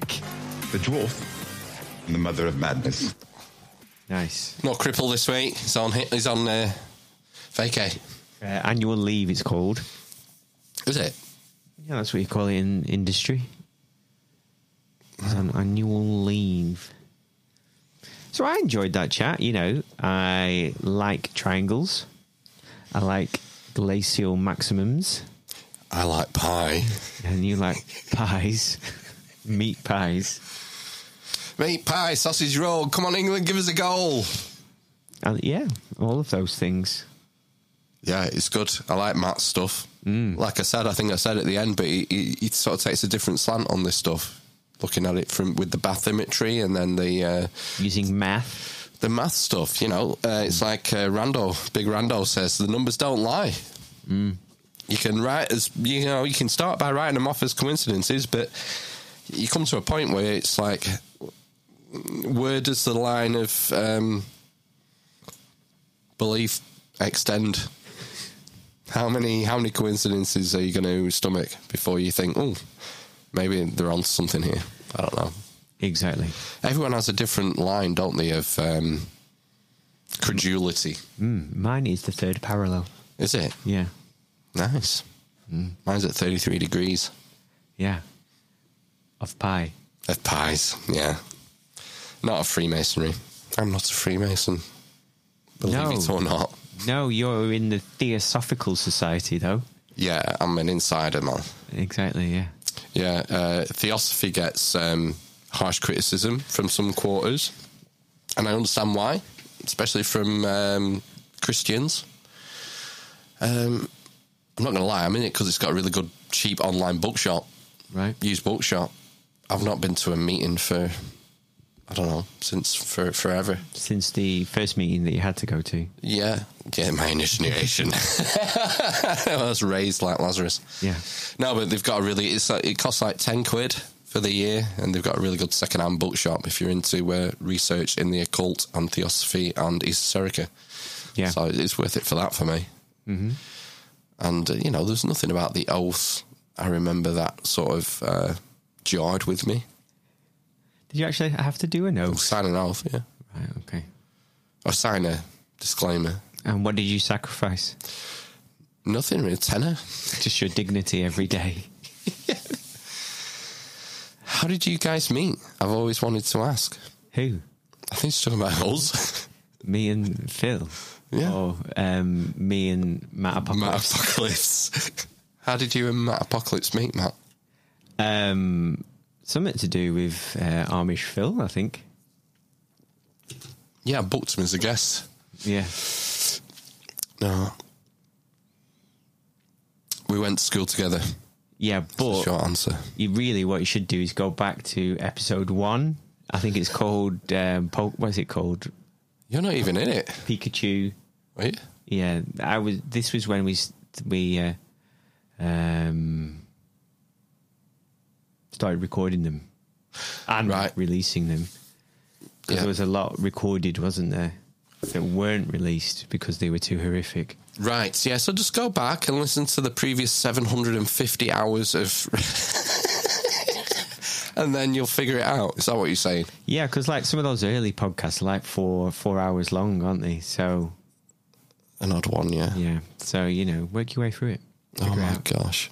But basically school, and me feeling sorry for Phil and wanting him to be cool like me. So I made him my friend. Yeah, I really do value the sacrifice you made to your social standing by doing that. Yeah. Because you were like the cool kid of the school, cock of the school, weren't you, in primary school? That's what they called me. We're like more like the in-betweeners. Yeah, we were like the in-betweeners, definitely. Yeah, I would say so. Right. Links to the show notes for Matt Apocalypse. Yeah. As you've just found, it's a hard channel to find. Isn't it? If you go to YouTube and type in Apocalypse, you ain't finding Matt Apocalypse's channel. So go to the show notes. The link is there. Save yourself some time. I've saved it for you. Yeah. I have to do that every time. I think I'm pretty sure I'm subbed to it as well. And it's still a pain in the ass to find it. Yeah, it's ridiculous. It's almost as if the YouTube, them tube are trying to hide something. Yeah, and it's interesting. His first video got like 80,000 views, and then he's been secretly shadow banned. Yeah, whoa! Now let's not have this getting popular. Come on, nerf that shit. Exactly. Into the ground. Turn the algorithm up to fuck you. Yeah. So that's how it goes, isn't it? Let's do some headlines. Thanks for watching on.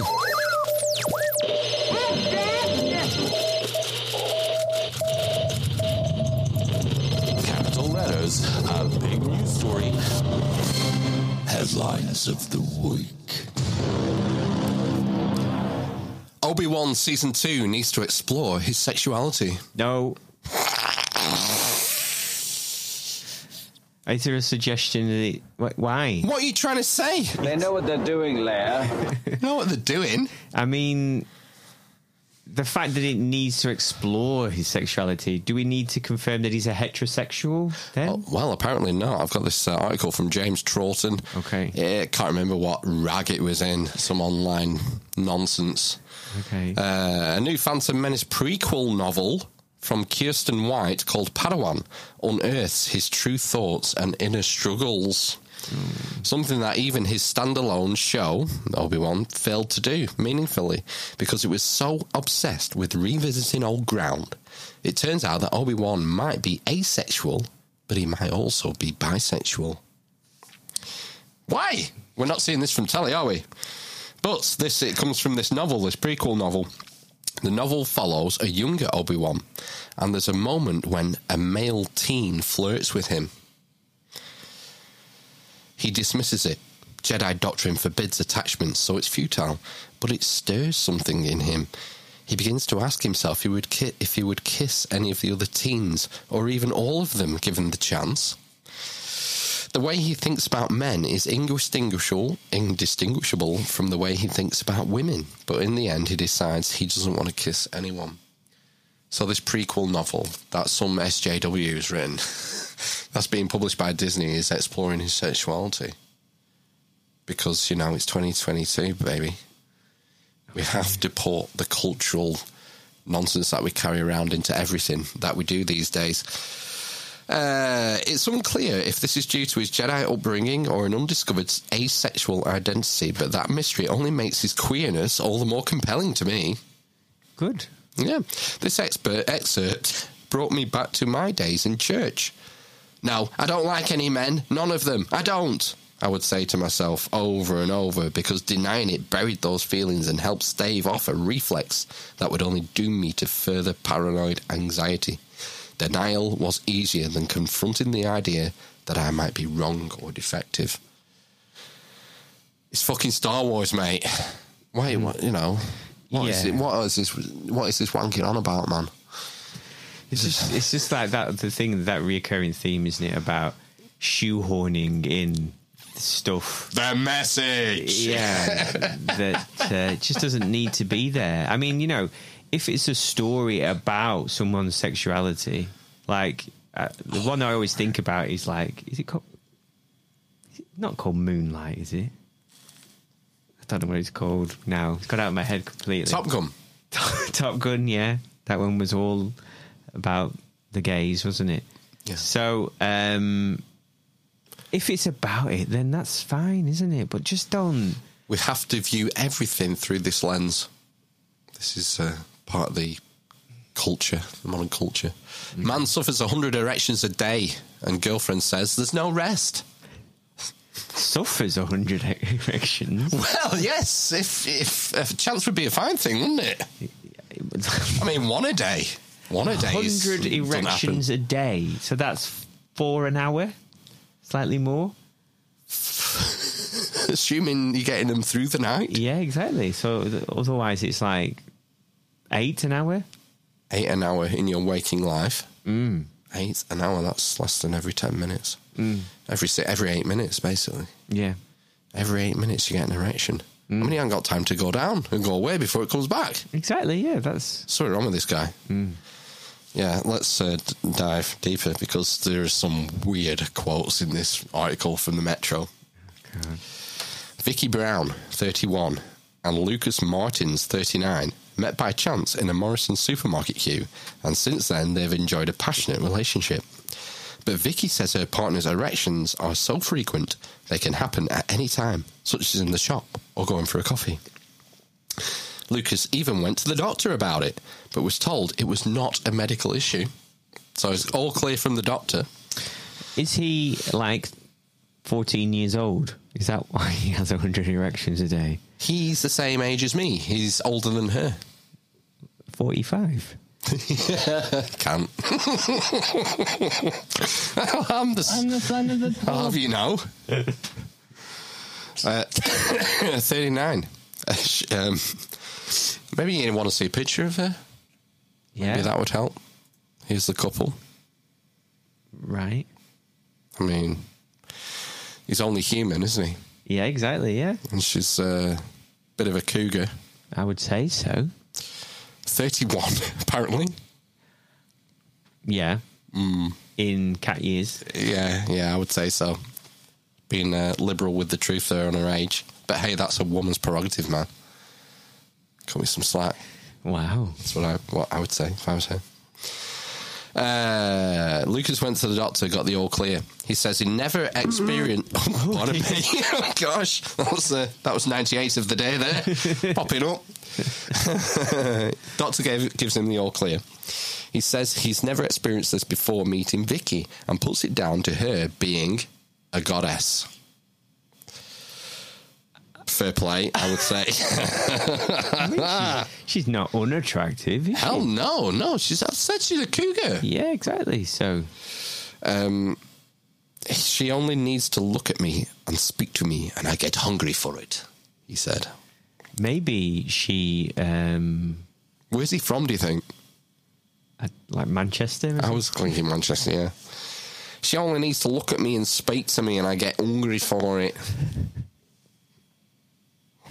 he said. If that pheromone and testosterone just link together correctly, I can easily come to bed and look at Vicky and have an erection. I fall asleep with one, I wake up with one. Well, that's 2. Yeah, that's 2, yeah. She's basically a forbidden fruit, and for that reason, I just want to eat it. Why is she forbidden? Is she married? Well, why is she a forbidden fruit? She's basically, I told you there was some weird quotes. It gets weird when she starts talking. Yeah, she's basically, that's what it says. She's basically a forbidden fruit, and for that reason, I just want to eat it. So is she like withholding intercourse, and as a result, he's constantly aroused at the prospect of finally getting to make love? Right, she's turned him into a simp. Yes, I believe that is the term, yes. A Vicky simp. Yeah. You're my bitch now, man. Exactly, yeah. Could be. Yeah, maybe it's like a Sting and Trudy style of thing. He gets 100 erections a day and never gets shot. And then maybe once every month, every 6-8 weeks, she says, come on, slave. Okay, I'm going to milk you now. Ew. I don't know. I'm projecting. I'm projecting. I know, yeah. Oh, where's Vicky from? Stockport.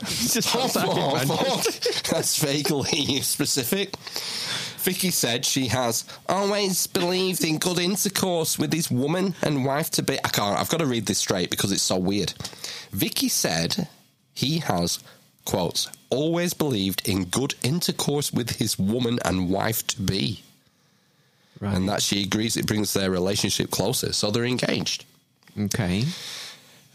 Good intercourse with his woman, she's saying in regards to herself. That's bizarre. I do believe that too. He just wants me all the time, she said.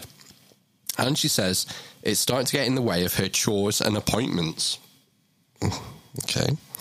They both live separately for now in Stoke-on-Trent, so she at least has a respite every now and again, so they're not sharing the same house. Through the it's in quotes, through the whole relationship, he's always had an erection. In shops, restaurants, the gym. There's no rest from it at all. And I just wondered if any other couples are the same. So a bit of bragging here, I think. I mean, I don't think it's really normal to have an erection in public all the time. I think that, back in the day, that was called a flasher. You'll like this. She said, in quotes, we actually met in my favourite childhood supermarket, Morrison's. Oh, yeah. What's your favourite childhood supermarket?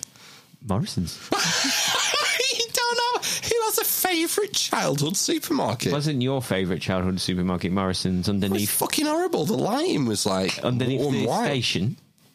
Under the bus station? Yeah. No, never used to go to town. Did you know? No. Did you do your shopping, weekly shopping in the spa? No, we used to go to Asda. Asda's in town or the one out? No, the near one. In the retail on the outskirts. Yeah. Oh, we used to go to Morrison's. We went to Morrison's a lot. Yeah. I hated shopping though. Yeah. I hated having to go shopping with Mum. I used to get dragged out when is it called Happy Monday? What was it called? Happy Mondays. Was it called? No. What was it called? Shame about the bass player, weren't it? What? Well, died 3 days after the old Magic Juice booster. No, I don't know. Paul Ryder. Yeah, Happy Mondays bass player. Died last week while you were on holiday. Oh, right, okay. Sorry to hear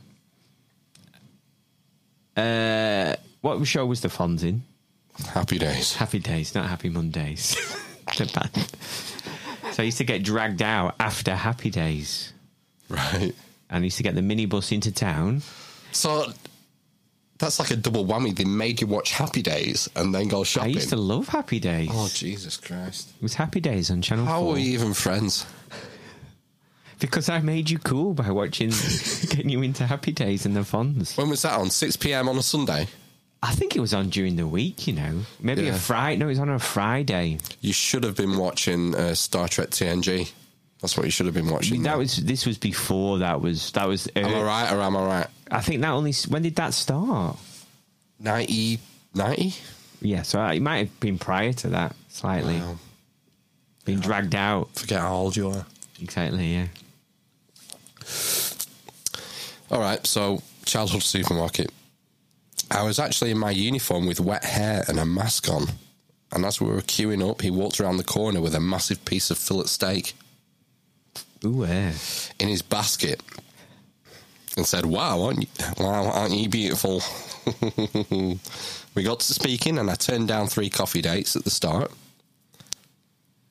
Okay. It's going to be more of the same. It's like, you're my bitch. Turned down 3 coffee dates at the start because I was so happy being on my own. We would never have met unless we bumped into each other in Morrison's.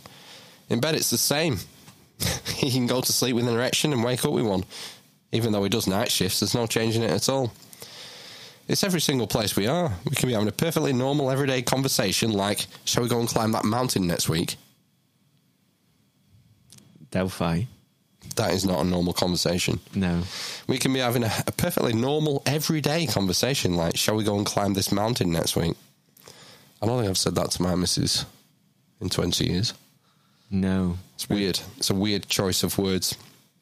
And he gets an erection. I can come down the stairs and walk past... I can come down the stairs and walk past the glass door and be in the next room and it still happens. The glass door. What? Well, some houses have glass doors, don't they? That was mainly in, the 70s where they had the sliding doors that partitioned the front room and the back room. Do you not remember? Yeah. All right. I'll let you have that. Bit weird to still have one, like. Lucas, who works in management, said, it just seems to be natural. I've got a wonderful woman next to me. She's a goddess. After a year when most couples would die down, months and years go by and we get hungrier for each other. Yeah, interesting story. There's something below the surface there, I think. Yeah, I think either they're lying about the amount of erections. Yeah, it's more really. It's more, it's 1,000. I have to say, it's hard right now. Ugh. Literally, it never ends. No, I mean, come on. Come on, man. Exactly. 100 erections. All right, should we do some clips? Or should we do some housekeeping? Let's do some clips. We need to get a fucking move on, man. Yeah, hurry up. What have I done? What have I done? Oh, dear. Yeah, they are fucking weirdos. Wow. It's just straight in there. Yeah, say what you think, Lee. Yeah. Don't mince your words. Yeah. Tell the truth, like Boris Johnson. The Prime Minister tells the truth. All right, should we do some UK politics? Yeah, let's give it a wade into that quagmire. There was this guy, so Bojo the Clown, our dear leader, is leaving office imminently, and the race is on to be his successor, the leader of the Conservative Party, and thus the Prime Minister for the next 2 years before the next general election. Yes. It's been whittled down to 2. My dark horse, Penny Mordaunt, finished 3rd. She's out the running. And it's Rishi Sunak and Liz Truss. Oh, God, yeah. Chancellor, Foreign Secretary. Yeah, the psychopathic greengrocer, Liz Truss. And it was the last televised debate. There have been televised debates happening in the last couple of weeks. Did something bad not happen? Oh, that was the one before when the presenter keeled over on stage because she was tired. She drank from the wrong glass. Yeah. You chose poorly. Exactly, yeah. Yeah. Jesus was a carpenter. He was simple. Simple chalice. You would have a simple guild. Wooden chalice. Well, they're better than match your pass. You chose wisely. Yeah. Okay, let's start with Liz Truss. Oh, Kay Burley is the host. Kay Bulldog Burley. She's back on TV because she got suspended, didn't she, for breaking lockdown rules while she was trying to hold the powers that shouldn't be to account. As a journalist, she was breaking the same rules. But she's back on our screen now, and we love Kay Burley. She's a savage. But she starts with a bit of a softball question to Liz Truss. What's the naughtiest thing you've ever done? Did she run through a field of barley like her predecessor? Mayhem. Oh, I might have run through a field of barley. Well, she's too clever for making a fool of herself. She evades the question like a pro. I'm certainly not going to say that on TV. Oh, was it that naughty? Well, my daughters are watching, so I don't want them getting any ideas. Hey. Yeah. Maybe her partner has 100 erections a day. Well, I want to know now. It's just hit me. Does she have sons and a daughter? I don't know. That answer just gave me sexual thoughts. I thought that she must be alluding to something sexual. Yeah. Sexual naughtiness. Exactly. Good. Rather than criminal naughtiness.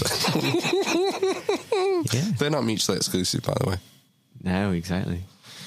Okay, so that was the foreplay over with Kay and Liz. And the next quick clip I have is a question where she does a rundown of all these sort of examples where she's flip-flopped over the years on issues of policy or whatever. You were a Remainer, and now you're not. You supported Brits to fight in Ukraine, then you didn't. You wanted to build on the Green Belt, and now you don't. You wanted to abolish the monarchy, and now you don't. You wanted to arm Taiwan, and now I'm not sure if you're saying whether you do or not. You wanted civil servants... We do provide them with those You facilities. wanted to cut civil servants' pay in the regions, and then you said you didn't. Will the real Liz Truss please stand up? Please stand up. Please stand up. Yeah. I mean, they all do it, though, don't they? So it's whatever, you know. Well, let's see what she says. A lot of these are from decades ago, because she's an ex-Lib Dem. Leb Deb. Okay, I'm somebody who, I didn't come from a traditional Conservative background. My first political experience was going on a CND march with my mother, age 7. I then, as a teenager, joined the Liberal Democrats. I'm not sure how much I should be held to account for things I said when I was 18 or 19. But I've always had a belief that we can be a more successful country, that people should be able to control their own lives. I've always believed in the principle of freedom. I've always believed in low taxation. And yes, my views on other issues have developed over time. But show me somebody who has the same views at 19 and 49, and I'll show you somebody who's not capable of original thoughts. Well, and when she said that, she started that phrase, show me someone at the age of... I thought she was going to do the old... show me an old Liberal. Show me a young Conservative and I'll show you a man with no heart. Show me an old Liberal and I'll show you a man with no brain. Person. Yeah, this is a massive generalisation, but we all tend to start off Liberal and then get more Conservative as we get older. So it seems to be a common trope, that. Not everyone, but in the main. Yeah. Weird. Don't know why. Well, I'm not a social psychologist, so... This is my favourite Liz Cheese moment, Liz Truss moment. When she was, she went to that... It's a It's a disgrace. We are growing wheat more competitively than the Canadian prairies. We're producing more varieties of cheese than the French.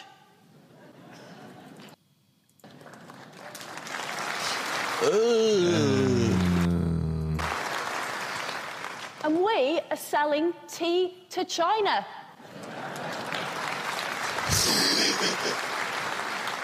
Yorkshire tea. When it comes to British food and drink, we have never had it so good.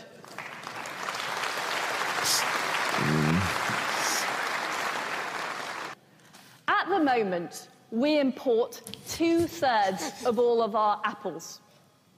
We import 9/10 of all of our pears. We import 2/3 of our cheese. That is a disgrace. It's so bad, isn't it?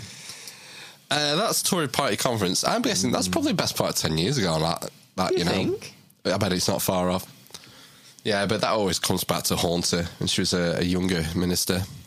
She was the agriculture one, wasn't she? It's not like she's still in the cabinet, isn't it? Yeah, I'm sure. Yeah. Yeah. Mm. Anyway, let's move on to Rishi Sunak, the second contender, and I thought he got a rougher time, but he is a bigger target. He's sort of got more targets on his back. Let's start with the first question, which was on the subject of class. In a video, here it comes, from 2001, you said you didn't have any working class friends. Have you made any working class friends since you left university? Yeah, I mean, I think I was a student when I said that. We all say silly things when we're younger. Yeah, it was this. I have friends who are aristocrats, I have friends who are upper class, I have friends who are, working class, but I'm not working class, but... I mean, at the same time, I was, as you know, I was working in my mum's shop. I was out and about, cycling around, running around, delivering medicines to people, all people from all walks of life. But, obviously I was a kid and I said something silly. So you do have working class friends now? Yeah, I mean, I don't go around asking them what how they define themselves. Bullshit. I mean... I'd rather think we've kind of moved... I think we've moved beyond that as a country, actually. How reassuring. Yeah, I think people are less interested in where you've come from. People are interested in where you're going. And that's the kind of country I want to build, right? Where... Thank you, yeah. Right. Yeah, right. Yeah, good recovery. Yeah. Good recovery. Turn it round to an applause break. You don't have any working class friends. No, not when you're married to a billionaire. Yeah, well, maybe we should move on to his wife. And their tax affairs was next on the chopping block. Another simple question. Have you ever benefited financially from the use of tax havens? No. Bullshit! That is such a lie. I mean, I would benefit from a tax haven if I had the means or know-how. Well, he says no, and just listen for the caveat. A venture capital firm you co-founded, Tellman Partners, was registered in the Cayman Islands. Oops. So just to clarify, I personally have absolutely never ever benefited and have paid absolutely full normal taxes wherever I've lived. Did you set up that? I personally. Yeah. It's the key word. Mm-hmm. He personally pays all his class 2 national insurance and his income tax as he is supposed to, personally.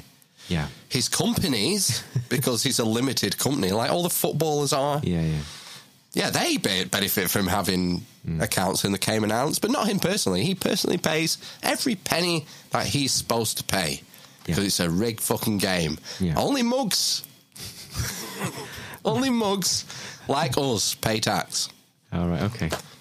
If you're rich, and I mean like Crassus rich, like rich enough to afford your own army, then you pay no taxes. Taxes are for the plebs. In fact, if you're Jeff Bezos, we pay them. Yeah, we'll give it a tax credit. Yeah.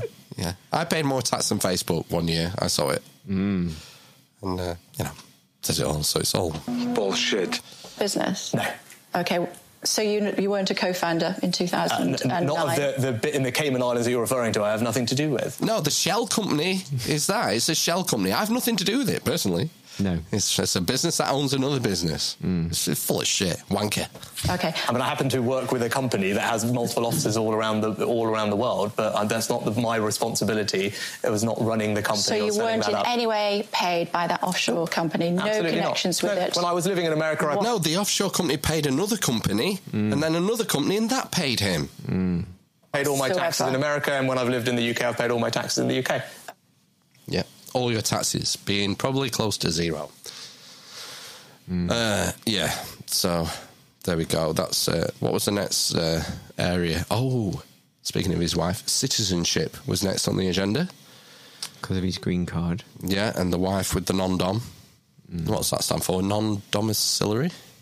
I guess so. For tax purposes, so you don't live in this country. There's a rule where if you work something like 20% of the year here or more, you have to be tax resident here for tax purposes or something. There's a cut-off. So I know lots of people who've worked in Dubai and Iraq and Baghdad. I was going to say, Baghdad or Iraq, Saudi Arabia. They have to come home so many weeks of the year. Right. Otherwise, they pay UK tax. Whereas over, they pay nothing, basically. So you have to come home for so many weeks of the year. I think that's the idea. Right, Sunak, green card. Okay, the reason I'm asking is that, as you know, as all our audience know, you've had to clarify your wife's non-dom status. You held permanent residency in the United States while you were setting the taxes of British voters, which is what a green card means. You're building a swimming pool at your constituency home while the public pool in Richmond is facing closure. That's beautiful, isn't it? I mean, the yin and the yang. Yeah, maybe don't pick this time to put a pool in when the public pool in your constituency is being shut. Or at least keep it on the DL. How did they find out? Is it because it's a massive one outside? Yeah, obviously it must be, rather than a covered pool that no one would know about. Yeah, or a mega basement. Yeah. After a 400% energy hike. This has all led to a perception problem for you. People feel that you can't walk a mile in their shoes because you're walking in your Prada shoes. What would you say to them? They're fucking hilarious. It's hilarious, isn't it? We have to make a joke of this thing because it's so absurd. Over the past couple of weeks, right, I've been out and about across the country talking to members of the public, and as I was saying, lots of people have come to talk to me about that press conference and furlough and what difference it made to their lives. Do you know, I was wearing the same suit in that press conference. So, give me the eye. No, it's just sort of what he was saying about people thanking him for the furlough. Yeah. Or those new vans. People coming to the street in the Boris van. Thanks for the furlough, mate. Thanks for the free 10 grand grant. Yeah, that we have to pay back. Grants you don't. Well, bounce back loans you have to pay back. No. We're all going to have to pay it all back. That was the collective we. Yeah. Sorry. Yeah. It's the same shoes as that I'm wearing now, right? I'm the same person. How much were they worth? Yeah, They're very slick. I'm exactly the same person, right? I'm the same person that stood there and made sure that we helped the country through a very difficult time. And that's what I'll do as Prime Minister. And I think the British people judge people by their character and by their actions, not by their bank account. He's obviously been told, hasn't he? Well, you know, what you did during the pandemic, that still polls. People agree with what you did there. So get that in. Yeah, just don't say anything about all that money you printed causing the inflation that's going to last for the next 2 years. Yeah. That's what inflation is, you know. It's just increase of money supply. Yeah. They could stop it. Stop printing money. Stop, you nutters. It's like the Bank of England sets a target of inflation at 1.2%. Is it? Or is it 2%? I think it's between 1 and 2% or something like that. They set the target for that. When everyone knows that inflation is just a way of robbing people's savings. It's just devaluing your savings and your pensions. Why not set the target at 0 and stop printing money? I don't know. I think it's this perpetual growth economic system that we're in. Maybe. Yep. Yeah. I preferred Ricci when he was a coke fiend. I collect Coca-Cola things. Oh, really? Yeah, I'm a Coke addict. Total Coke addict.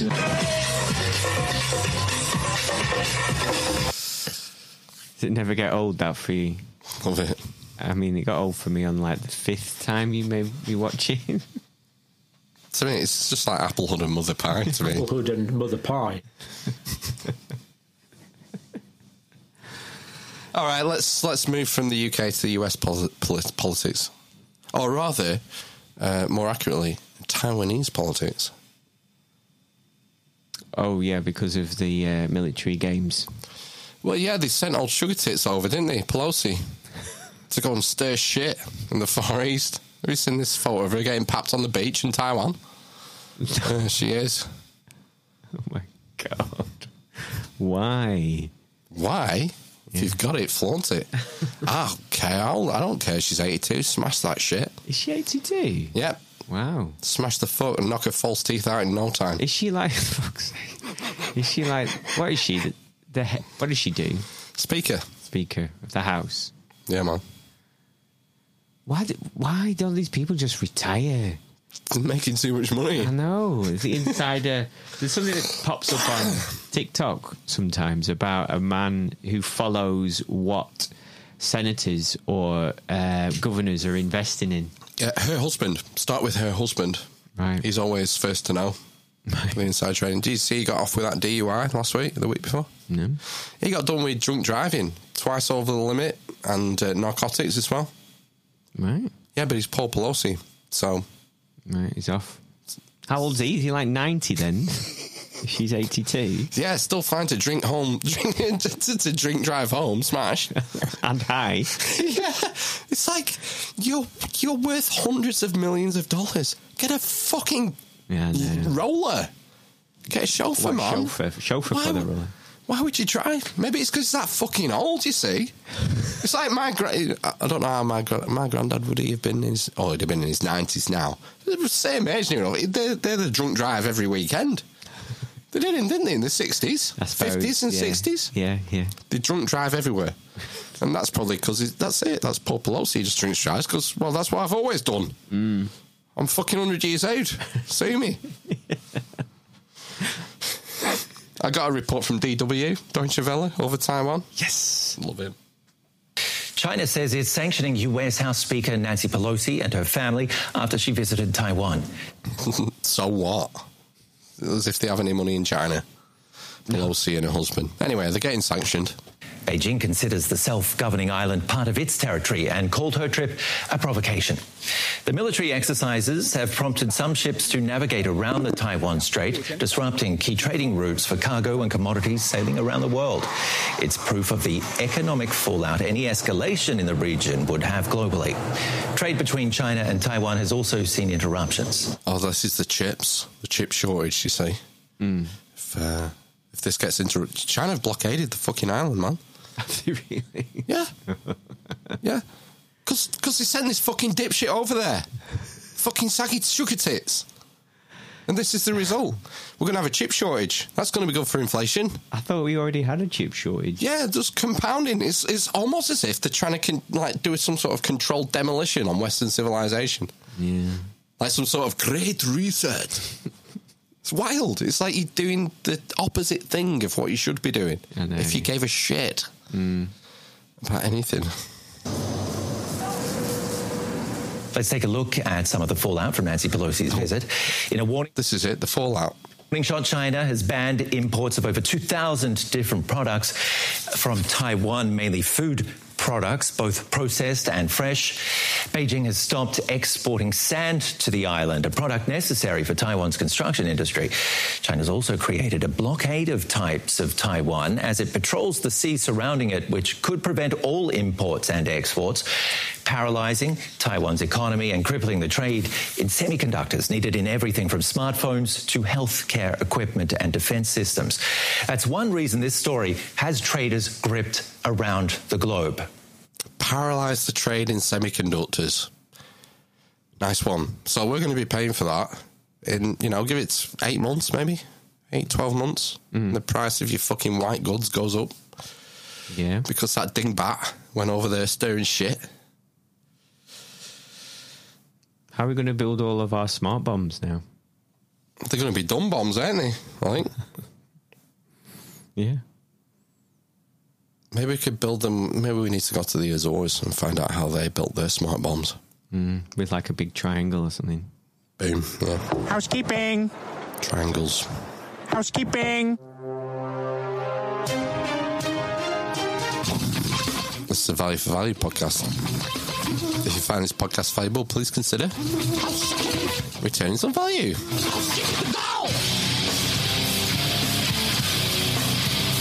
There's a myriad of ways of doing that, and my favourite way, as ever, of ditching your eavesdropping ways and becoming a producer of the Army Inquisition is word of mouth. Tell people, send people links, get the word out. Get us more subscribers on Spotify. Give us a rating on Spotify. Send people YouTube links. Get people to subscribe on the YouTube. All helps.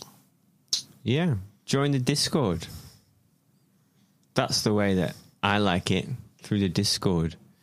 Yeah, leave us a review.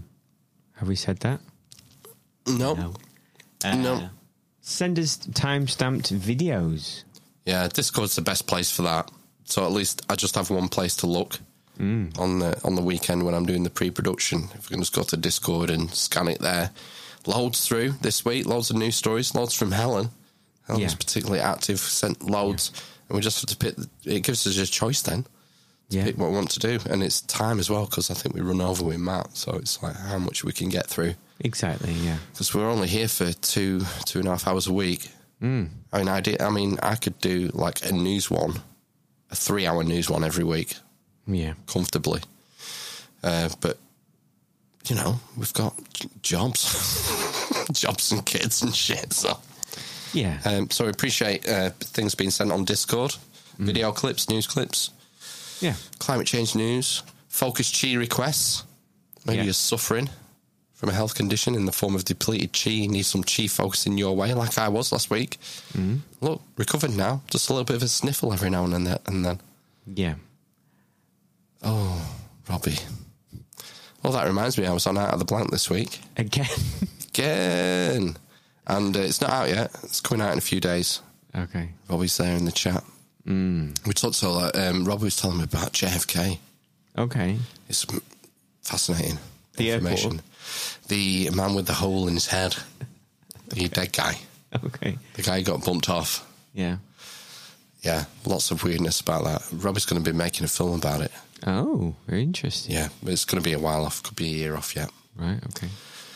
Yeah, so check that. Well, I'll let you know when that comes out. Be in a few days. What else have we got? What else can you do on Discord? On Focus Chi.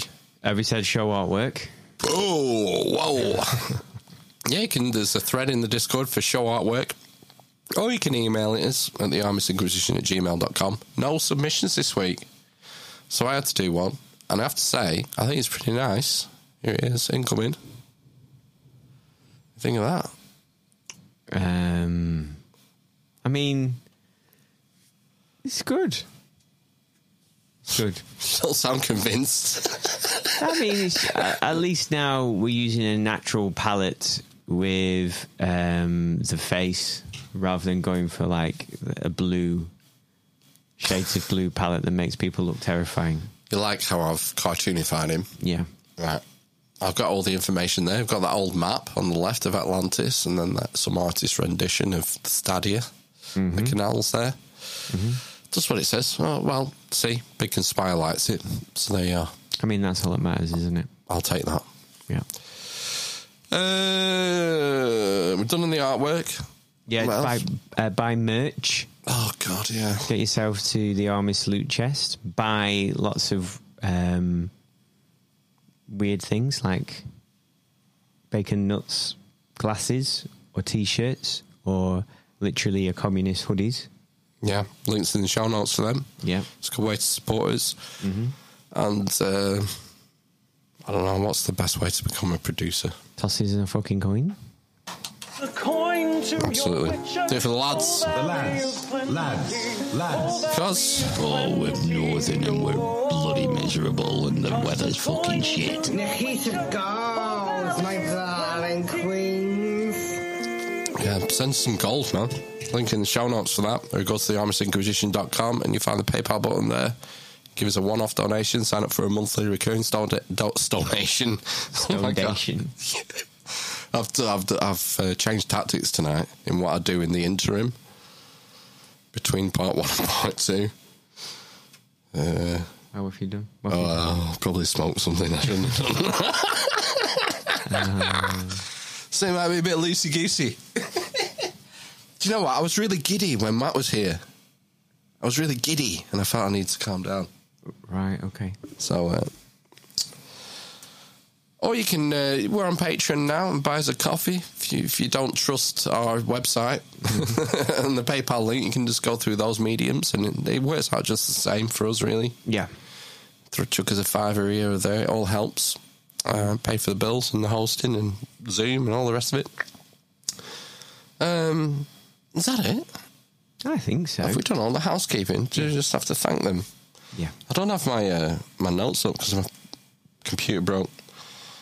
Right, okay. Let's thank the producers. Time to big up the man Dems. Yo. For episode 242, we have Mathew, Chinn, Helen, Nick, and Slicko. Thank you. They are. Yeah. So amazing in their love. I think this might be a first, you know, that we've had a guest become a financial producer in the same week. Oh, did he donate? Yeah. Literally. The best mate. It's literally the best mate. Maybe he's like an avid consumer of the Inquisition. Maybe he's literally a communist. I'm literally a communist. Build that better. Well, thanks. You're so amazing. The dwarf, the currant, the grape, the Homophobe. The winds. the Asna, the corruptions, The number 11. the blind man, the fallen on the horizon. the cripple, and the mother of Sonny Pickering! From hell. I don't get it, never will. Thanks for your support for another week. It is appreciated. It's 10 to 11. We're going to have to cut some shit out, man. Yeah, man. I really wanted to do Henry Gray, the guy with lexical gustatory synesthesia. Right. Maybe we'll have to throw it off till next week. Yeah. Have you heard the story? Is this? Can he taste words? Yes. Yeah, I've got clips and stuff, and I think I've decoded some of his taste profiles of words. Okay. But we need to. I think we should wrap up soon, very soon. I want to say that I watched a movie last night. Was it a hard target again? No, it's Street Fighter. Which one? There's been a remake. Hasn't there been a remake of that recently? Which one? Yeah, I know which one you would have been watching. Troopers! we just received new orders. Our superiors say the war is cancelled. We can all go home. Bison is getting paid out for his crimes. And our friends who have died here for nothing. But we can all go home. Meanwhile, ideals like peace, freedom, and injustice, well, they all get packed up. But we can all go home. I cannot believe you know that monologue. Well, I'm not going home. I'm going to get in my boat. I'm going up a river. And I'm going to kick that son of a bitch Bison's ass so hard that the next Bison wannabe is going to feel it. So, who wants to go home? And who is with me? Truly awful. Well, it's been a great show, hasn't it? Van Damme at his best. It is. He's one of the hardest working actors in Hollywood. Yeah. JCV. Yeah, so the film. I saw a film last night. Yeah. You divulged me. You diverted me. Okay. I've seen Prey. Prey? Prey. The Predator film. The new Predator film. Oh, I don't know. You know, I heard about it. No. So there's a new Predator film out. Low budget, direct streaming. Right. It's on Disney. Picked it up. All right. It's set around, I think, about 1717. Oh, on the plains. I think I did. On the plains. All right. Okay. The Great Plains. It's Comanche. Oh, right. Okay. Comanche territory. Oh, yes. Yes. I did see a trailer for this. What are you saying? Is it a travesty? I'm saying 4 stars. Whoa. I'm saying it's good. Is there no shoehorned in sexuality stuff? Is it a female lead? Yes, yeah. So that's yeah, okay. There is hints of it, but it's not egregious. It's like no, I mean it's believable, pretty much. Okay. It's not overt like most of... The problem is, right, we've been watching 10, 15 years of dog shit, right? So our bar is low. So when a film that is just good, like Top Gun Maverick or this comes out, it's like, holy shit, this is the best thing I've seen in fucking 20 years, because it probably is. Right. So I don't know how much my low expectations are amplifying my perception of the artistic content. It's oeuvre, if you like. But I think it's good. I think it's really good. And it's well worth watching. It's a tight 1 hour 40. Good. Comanches are not to be messed with. No. They have very sharp stones. Ooh, is it stones? Well, they did no metal. Yeah. No metal in them days in Guns, Germs and Steel, man. Didn't have the guns, the germs, or the steel. They had none of them. No, they just led an idyllic lifestyle. It's pretty well paced. There's a bit of wonky CGI in it, but it's really low budget. The Predator's good. The story's good. She has an arc. You know, she's not fucking Mary Sue. She has problems. She has things to overcome. She improves throughout the film. Yeah, it's just a shame she dies at the end. Joke. But watch it, it's good. Okay. Whose idea was it to watch that? Mine. I saw it flash up. She was on... I asked her, I think she said it was on Disney. I don't know how to work the thing, the stick. It's like everything seems to be in one. Like, whether it's Netflix or Disney, it all comes up in the... watch this. And I just saw it. Oh, yeah, like he'll give you a suggestion, won't it, now? Yeah. I don't know. I just saw it, and I clocked. I remember seeing the trailer and thinking, oh, shit, this might be a bit wank, this. Yeah, I was thinking that from the trailer, to be honest with you. And, no, it's worth it. It's getting a rough time from... Critical Drinker said it was meh. Oh, right, okay. I disagree. I think he's wrong on this one. I think he's being too harsh. Okay. But that might be my low expectations playing him. Anyway, shall we move on? Do you want to aim for the prostate? Yeah, please. I have to... open your legs wider! Open your legs wider first. I'm going to aim for the prostate in the men. Grab his dick and twist it! And then aim for the prostate in the men. Okay. Have you heard of CPAC? No.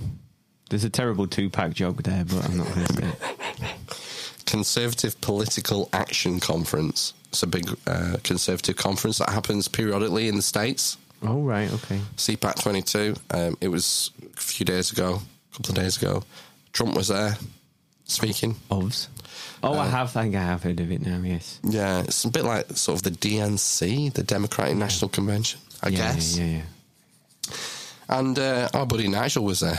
Big Nige, Farage. Oh, what the Farage? Yeah, I've just got a clip that I thought was interesting. If I can find it. When conservative parties stop being conservative, guess what happens? They lose. They lose elections. And that, I think, is where the opportunity is here in America. Because be clear about one thing. To save Western civilization, this is the battleground. Because if America falls, we all fall. But I know I'm talking to perhaps the most important group of people that have ever assembled in one room. I mean, that's just wanking off the crowd, that, isn't it? Just like buttering them up. Absolutely. Let them know there's a crisis. Crisis in Plotland. You know, you're the heroes, you can save. Save Plotland. And it's down to you, but you're so important. The most important people ever to have lived in this room. Like our producers. Yeah. Because you are the foot soldiers. You are the foot soldiers in this battle on behalf not just of America, but on behalf of the whole of the free world to save everything our forebears built. Save Plotland. I thought he was going to say save Plotland because I've heard it so many times. Yeah. He let me down. Designed and defended against the world. The responsibility is yours. Are you ready for that responsibility? Yeah! Are you going to go out and fight and win? I am not gay. Good, because we can do it. We can do it. Sounds good. Yeah. Party Central. Party Central there. I think he might have bumped his head. The next time he spoke was a bit confusing. Oh, Willie G. Da, da, da. Chungus never seems so sus. So sus. So sus. He vents to electrical.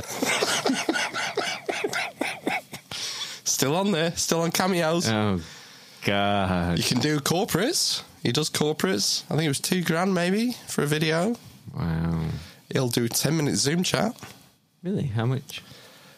I can't remember. It was hundreds. 300 quid or something. You want to have a look who's on there. It's wild. I know, it's crazy. I've looked at it ages ago, that cameos. All kinds of people. He was a what do you call it? Not a trendsetter. He was one of the first, wasn't he, on Cameo? I don't know, was he? It seems to be, yeah. Right. He was the first who seemed to go viral on it. Well, yeah, I saw loads of people on it. This was a story 18 months ago, Phil.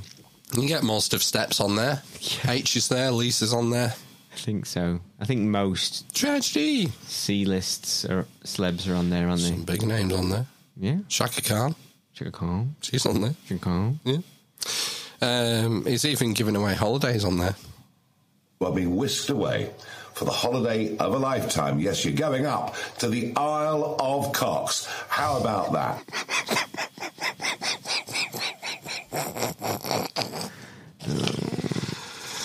What the Farage?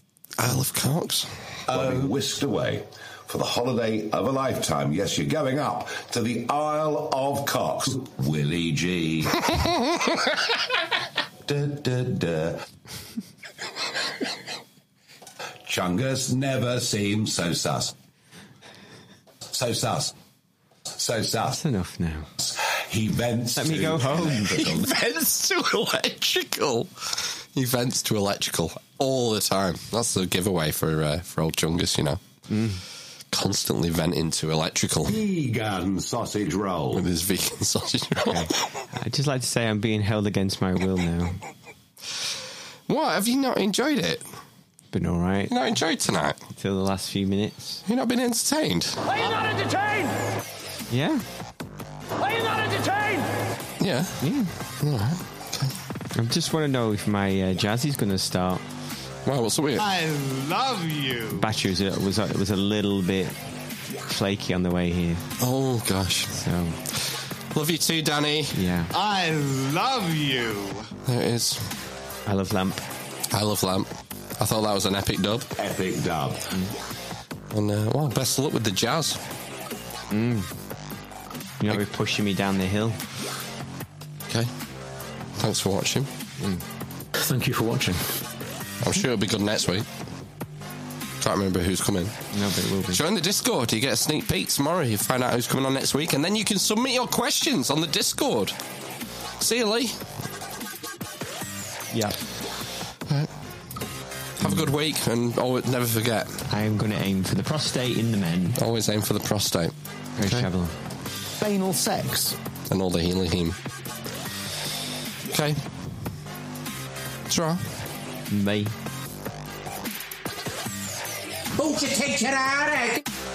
My name is Evan. Ronnie Pickering. Oh, Ronnie Pickering. Oh, Ronnie Pickering. Who the fuck's that? Yeah, me. Calm down. That's it, man. Game over, man. Game over. COVID. Because I'm literally a communist. Because I'm literally a Chest feeding. communist.